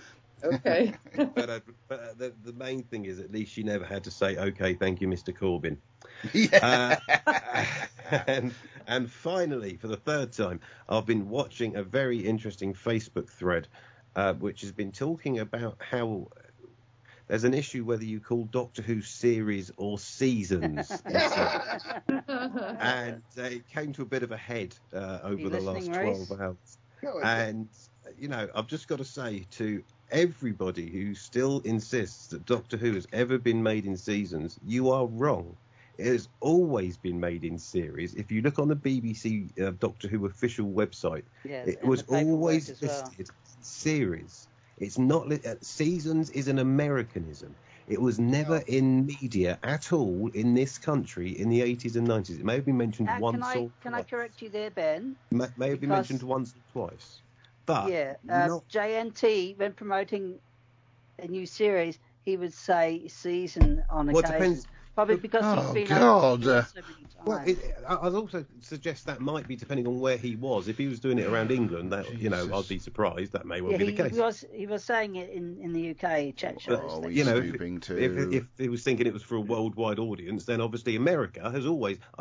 When I was younger, Dallas was always in seasons. Right. Can I just say, right? Dynasty was if I go and find on seasons. iTunes, sorry Ben, if I go and find on iTunes the episode we just watched, which was Victory of the Daleks, it comes under Series 5. So series. But the thing is, that's also incorrect because it's not Series 5; it's Series 20, 31. That's another possibility to be true. The standard way of distinguishing is what I use.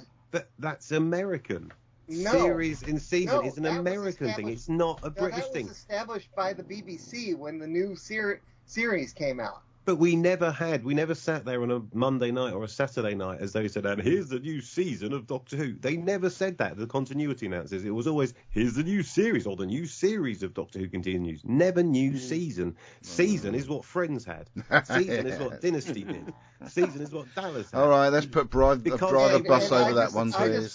Hang on. It's also to do with the length of the program, I think, because a lot of the soap operas, a lot of your what was that one with Sheldon in it and that Big Bang Theory, they were all seasons because they went on generally for 26 weeks, which was 2 seasons. In England, we've never had shows that go on. Apart from Holby City and maybe Casualty, but that's something that's happened more recently. We never had things that were called seasons. They were always series. It was a TV series. It wasn't a season of a series. Never been if something like the Radio Times refers to it as a season, will you accept that? Well, when does it do that? Oh no, I don't want to go. Keep this conversation going. Well, I did a random search for Doctor Who, and I picked a year, 1985, brought up a Radio Times thing on the 2 Doctors that says season 22. That's probably an American cover you found there, Kirby. No. I tell you what, my dog is currently doing exactly the most appropriate noise I can tell you. She's snoring the loudest she's ever done. She's actually given me a run for my money, and apparently I've got a very loud snore, according to that. Anyway, that's all I've been watching. Hooray! Can I say something about the season series thing? Only if you agree with me. No. Oh, God. Right. Before we move on, Robert, I'll let you speak in a minute, Robert, but stuff coming through on the live feed that's quite appropriate. Lily Roman says, well, I haven't seen Stranger Things. Sorry. Well, get on and watch it. And Terry Miles says, help somebody stop them. There we go. So thank you, Terry. What? It's a very important point. It needs to be absolutely correct, and we need to... Because otherwise... I am correct.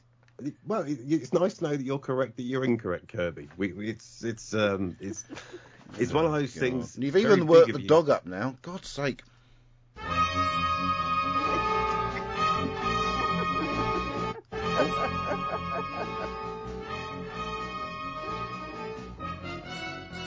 Anyway, enough of that. How scary is your... I've seen a picture of your dog. It really doesn't deserve that as a theme tune. She's hasn't got any bottom jaw, so her tongue hangs out all the time. All right then, so where do we go? So maybe we need the we're theme trying to tune do something from, about Doctor. Oh yes, it was supposed to be what Kirby watched this week, wasn't it? Or are you still carrying on with your? Oh no, we've come to an agreement. Kirby knows I'm right, really. Okay, well we'll settle for that and move on. Shut up, Kirby. Right then, what have you watched this week? Where did I leave off with Stranger Things when we last spoke? I don't know. Series 2. You were on Series 2. No, I don't think I had made it even to Series 2 by then. No, I think you were on number 1. And here it's you were in. I don't remember you saying anything more than halfway through the second instalment of Stranger Things. Anyway, last night I finished Season 3, Episode 5. What? I don't get what you're saying there. I don't know what you said. What you said the episode, the third instalment of Stranger Things, Episode 5. That's basically what it is. The third season. That's August. I meant autumn, not August. Autumn. That would have been so much better. Depending what part of the year you're at. Is that it then, Kirby? Well, that's not a lot. Huh? Is that what you've been watching this week then? Yeah, I've been watching a lot of Stranger Things, but that's not all I've been watching. I mean, normally I say what? I haven't watched anything, or I watched this one little thing. Doctor Who. Yeah, I watched Doctor Who. Oh, Young Sheldon. Sorry, I forgot to mention. We finished watching Series 5 of Young Sheldon. Yeah, I didn't have a chance to watch Young Sheldon this week because I had technical difficulties communicating with the geek daughter. Okay.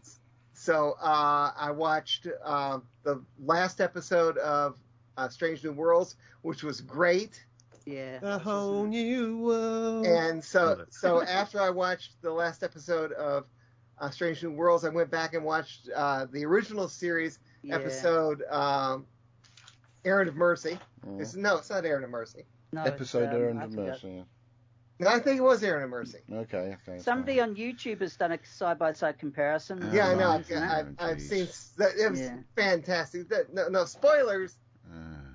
Well, don't say it then, because I haven't seen them. I can't probably shut my ears up. I'm seeing it. I watched the last episode, and then I watched that original series episode. There was a reason I did that, and you will find out. Well, shut up then. We'll find out. Evident when you see it. Sake.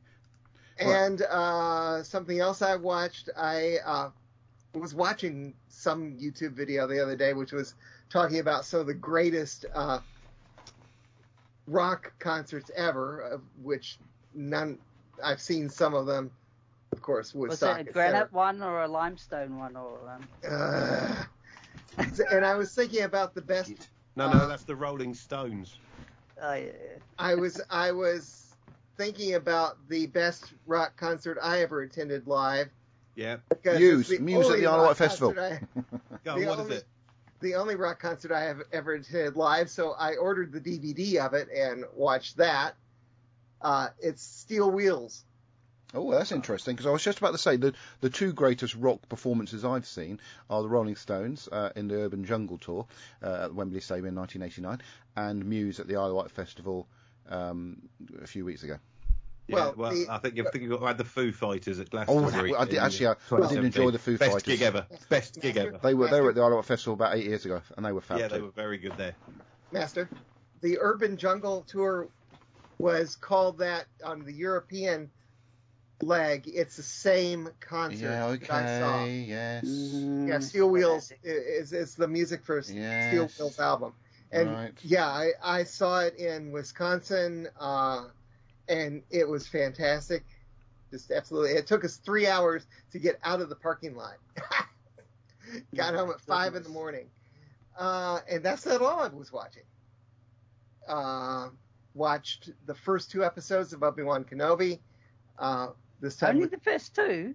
Well, yeah. When I couldn't watch Young Sheldon with Geek Daughter, we had to switch to something that we could watch together. So we went over Disney Plus, and that's all we had time for the other night. So the first 2 parts, and unfortunately, I'm not allowed to watch further until the next time that we can get our things together to do that.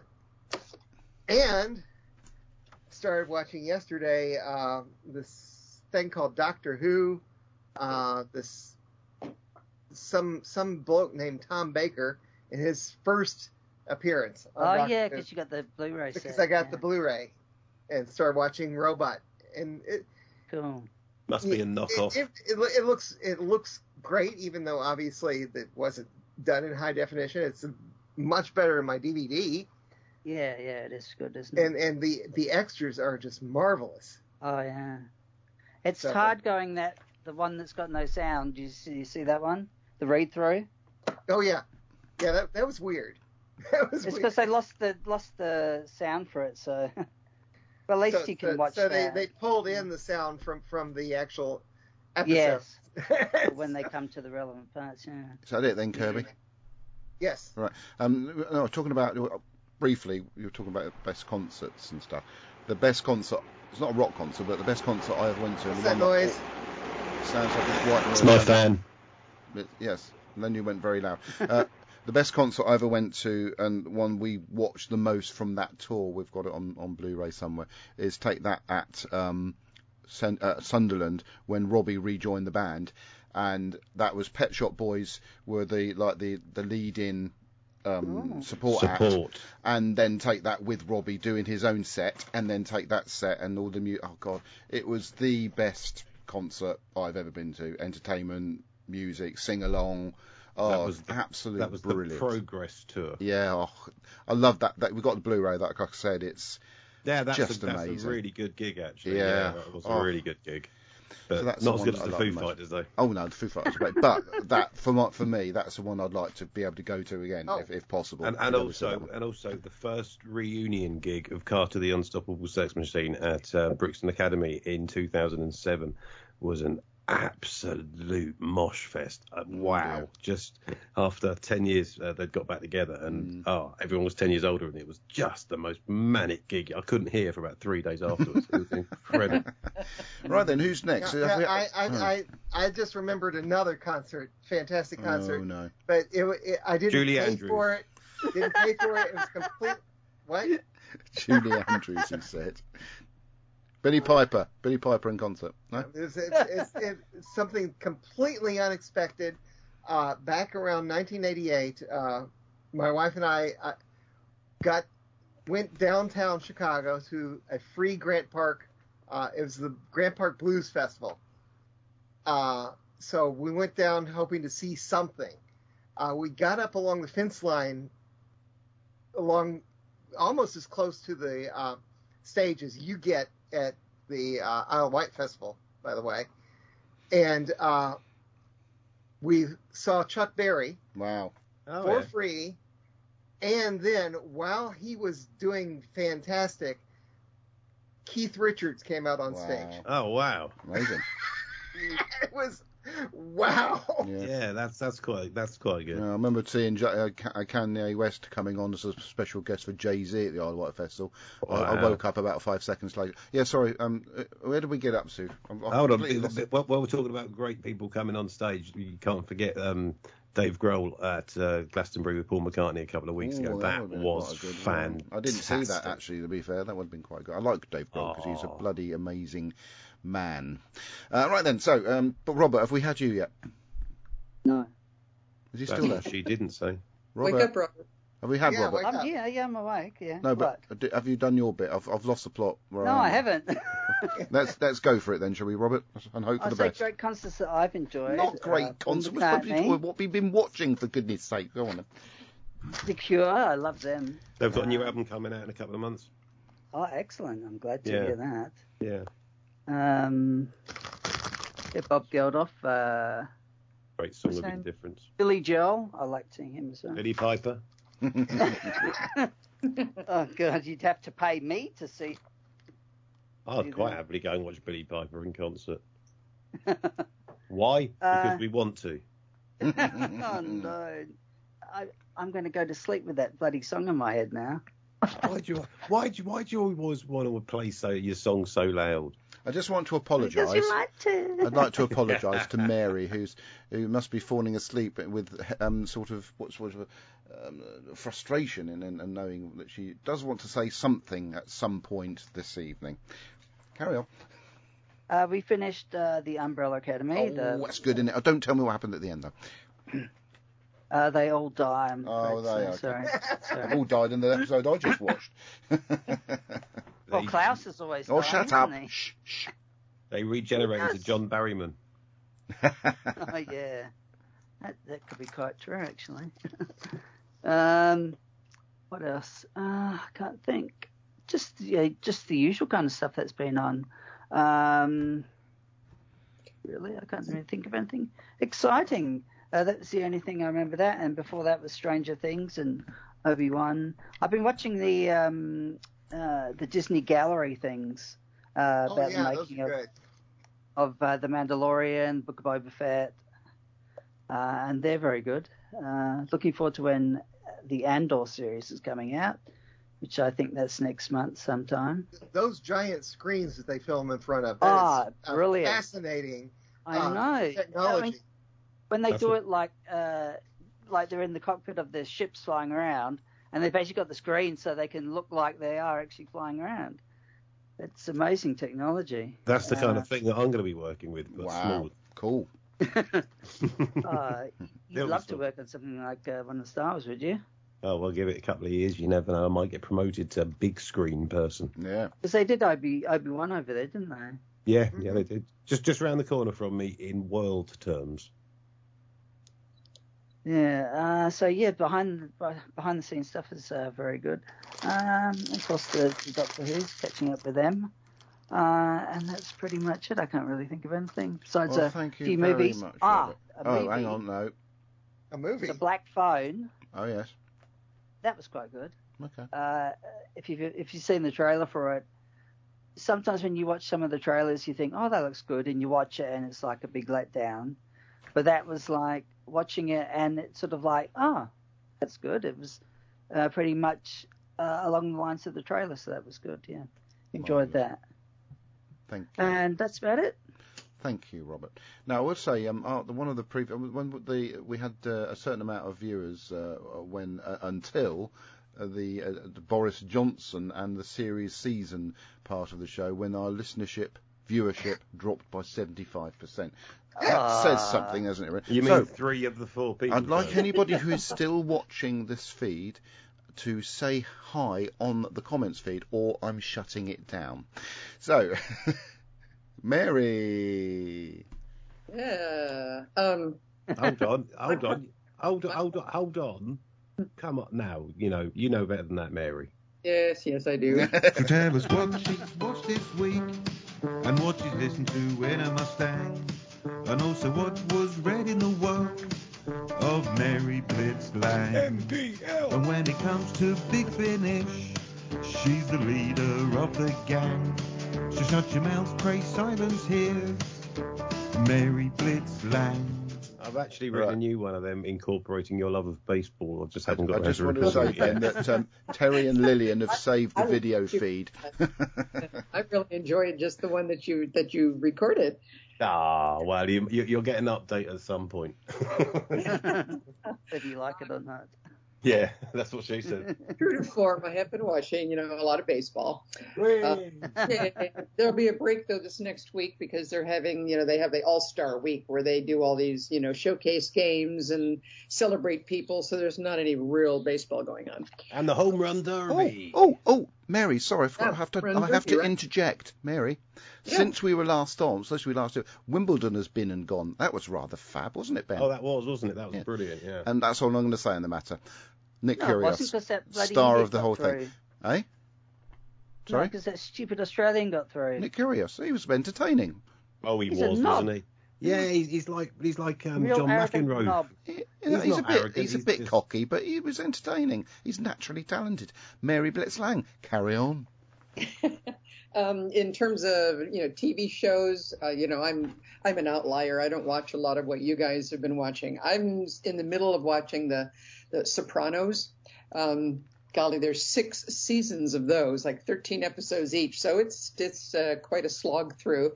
I'm still watching Westworld, which is getting weirder and is just as violent. So I'm probably going to taper off on that one. I don't want to watch that much anymore. But in terms of Big Finish, I've been listening to several Torchwood releases. John Barrowman in any of them? No. And even when does a few. Then it isn't Torchwood. They haven't even released the one that he did record. With Dave Tennant, that one. Yeah. And listening, and I downloaded a Target book. I'll be reading Creature from the Pit. Actually, I'm into two chapters of that. That's Mary, kind of, is what? that the David Fisher version or the Terrence Dicks version? Oh, Fisher. David Fisher. Yeah, David Fisher. I'm sorry, David Fisher. Because the book was originally done by Terrence Dicks, but when they came to do the audio books of them, David Fisher actually wrote a book which they then read out. So now they're releasing his ones as physical books or e-books.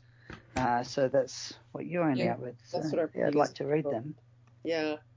And I like to try to tie in Big Finish recordings with whatever it is we're watching. So what I'm going to there's 2 volumes called The Churchill Years. Feature Ian McNeice. I haven't listened to either one of them because it doesn't really interest me. Didn't you listen to it before, Mary, when we did the Stories from Vortex podcast? No, we never listened. Sure, we covered that, the first series at least. The first one came out in 2016, and it's 4 stories, and the second volume came out in 2018, also 4 stories.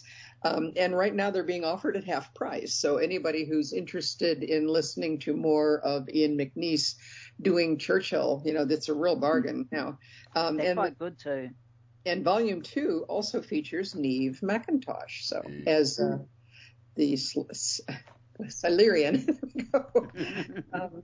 So that's kind of what I've been up to, listening to Big Finish and watching baseball and some seasons. How good are the Yankees at the moment, though? The Yankees are doing very well. Aren't they? There were 13 games out last time I looked. The most wins, of any team. They're going to go on to the World Series. I'm certain of it. You'd think so, wouldn't you? They're looking very, very hot. They don't always, but this year is a hot year. So, yep. It's been a while. I mean, they are my favourite American hit ball team. So, I've always followed them. I've followed them for about 15 years, actually. So the fact that they've gone up and down, they've been a bit rubbish the last 6-7 years. And so to come back this year, amazing, brilliant. Yay, go Yankees! Apart from your deficit. They've got so many good players right now. So, They've traded really well, haven't they? They've done some really good. Now you're talking like you really know baseball here. No, I do. I don't take the mickey. I love baseball. I've watched it for years and years. It used to be on Channel 5 in this country, and then it wasn't on for about 3 or 4 years. You couldn't find it anywhere. But then BT Sports picked it up about 5 years ago. I don't have BT Sports, so I can never watch it. But then they sometimes have because the early games on, when you have the games at 1 o'clock, that's like 6 o'clock our time, obviously. So we get games. I can, watch baseball all evening sometimes. There's basketball on Sky. Yeah. That's about the only thing we can watch. Fewer of the daytime games. They're doing more and more night games, which is kind of sad because when they do the West Coast games, those are like 3 hours behind me. It's like they don't start till 10 or 11 at night. Yeah. That must be hot. I can't believe we've still got the 2 viewers that we had about 10 minutes ago. Maybe they like baseball. Robert. Yeah. Okay, I have in my hand. We don't want to know. Kirby. Steady on. Seriously, it might be audio only, but still be careful. Doctor Who and the Creature from the Pit, written by David Fisher, Target novel. So you're saying this isn't, or what? What's going on? This is 1981. Cost cover price of 90p. Hold on, I'm just having a look because I've got it on my. Had you finished, Mary, or are they talking all over your slot? Yes, I know. You realise we're still podcasting at the moment, don't you, Kirby? I wonder if you can still. Yeah, I know. I wonder if you can still do this. The back page says, if you write to this address at Target. Oh yeah, I don't think so. You get a free entry into the Target draw, and you get a free Target badge. Yeah, I doubt it. God, right then. Okay, So before we go, I thought I might as well play the audio from David Fisher did the to things that we No, talked just someone. about. Stones of Blood. Stones of Blood was one, and Andros of Tara. Marvellous. They were originally done by Terence Dix. Hooray. Okay. The little talk I had with the lovely Jessica Martin. I'd like to present the new Prime Minister. What the hell is TikTok up to? Let's try that again. Guys, I'm at the London Film and Comic Con, and guess who I bumped into? That's me, by the way. I wasn't in Star Trek, I was in Doctor Who, I'm that one. Hello, guys. That's a lovely... Ooh, I just closed the window down. Welcome to Training Camp. Now it's playing another video I don't want to play, because I closed the window down. You know, she has also done audios as her vampire character. She does. She's very good, and she's very multi-talented. Of course, this is the one with the lovely Donald Fullilove, i.e. Goldie Wilson. Hang on, what is it playing it from the middle bit for? The new Prime Minister, Goldie. I'm here to replace Boris. No apologies. My motto is honesty, decency, integrity. I should be the PM of the UK, or England, I should say. Vote Prime Minister Goldie Wilson. I like the sound of that. There you go. What a sport he was. I can do a lot better than that. That was really good. Thank you. I'm so pleased he was up for that. And of course, what you should have done, his character. What is mentioned that at the beginning of the episode and teased it throughout the episode? Yeah. Because that was actually really good. Oh, thank you. That would have kept the viewers hanging around. I mean, you kind of like missed the trick there, mate. That was, do you think that's the highlight of the show then, dear? That's probably the highlight of the 500 episodes. I did big it up by saying that I finally got to, around the opportunity to direct a Hollywood actor. This is the last thing I'm going to play, which is the audio from the video that Isabella was asked to talk in. Here we go. Oh, don't do this to me. Right, let's try again. How are you? Can I shake your hand? That's not her, by the way. Some girl. Oh, thank you very much. I'm glad you like this. It's coming up. There we go. I met David Harbour, and he's probably one of the nicest celebrities I've ever met. Honestly, he's so sweet. So my pop. But yeah, honestly, words can't describe how I'm feeling right now. I'm so happy.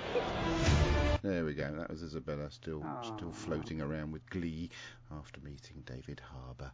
Right, so that I think that could be it. I hope it is anyway. And next time, I can't even remember what's on the next episode because I'm so sort of bamboozled by the stuff the way this podcast has gone this evening. The Time of the Angels River Song one. So we're doing them both together. We're not going to be. Yes, of course, we're doing earlier. them together. Never again will be splitting episodes in two because there's nothing that we can safely say. So we did talk about doing like 2 episodes per podcast anyway. Are we going to do that? No. Can you imagine doing 2 episodes per? Oh, you mean when it's to combine one story in 2 episodes? Yes. But can you imagine doing 2 separate episodes per podcast with Kirby on the show? Yeah, why not? Why not? Yeah, well, we were discussing offline. Apparently, you didn't see it. No, I don't take much notice of what you lot talk about. When we start getting to some of the absolute dreck. Yeah, I think. Hold on. Oh, I'm just checking. We're there. Right. No, we're going to do it as it is. It's one story per episode of the show. As I said on our little private group chat earlier, maybe when the episodes start getting really, really poor, we should start doing entire series on one podcast. If I thought about, if I realised how long it was going to take to do the journey, there was no chance I'd be able to watch all those episodes to do one series per that's episode. The brilliance. That's the idea. That's the brilliance of it. You don't have to watch them. I'm saving you so much time. There is a phrase. Utter rubbish. There is a phrase that covers that as a bit late now.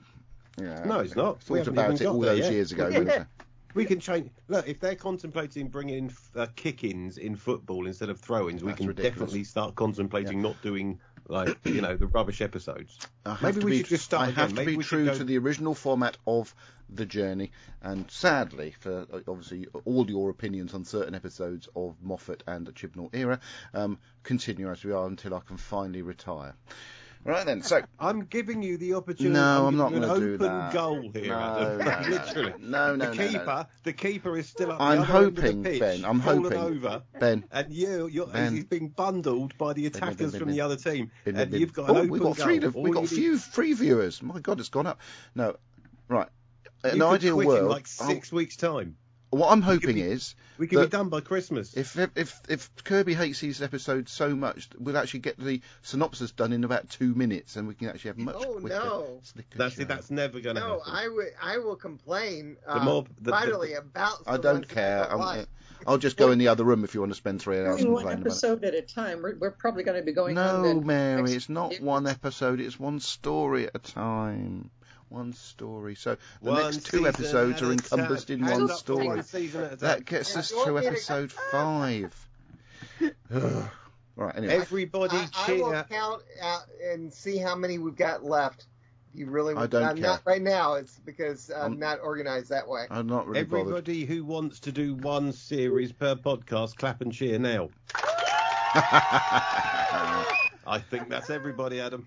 That'll be the end of the show in about 3 weeks then. Anyway, so until next time when we'll be doing the River Song Angel episodes, thank you. Hang on, am I on next week? I don't know if I know what I'm doing next week. Yeah, are you? I'm just checking my very busy... Oh, yes, I am. Oh, well.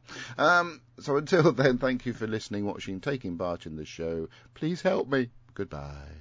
Goodbye, Fancy Pants. Bye. If you call our TV programme seasons, we'll call your series. The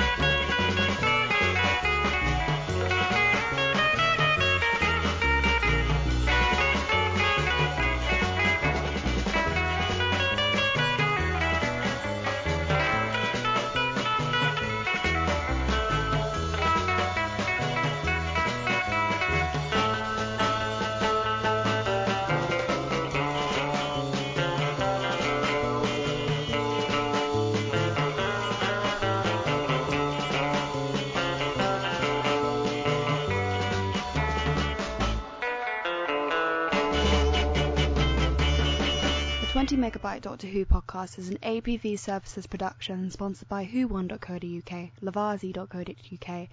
We are a proud member of the Doctor Who Podcast Alliance.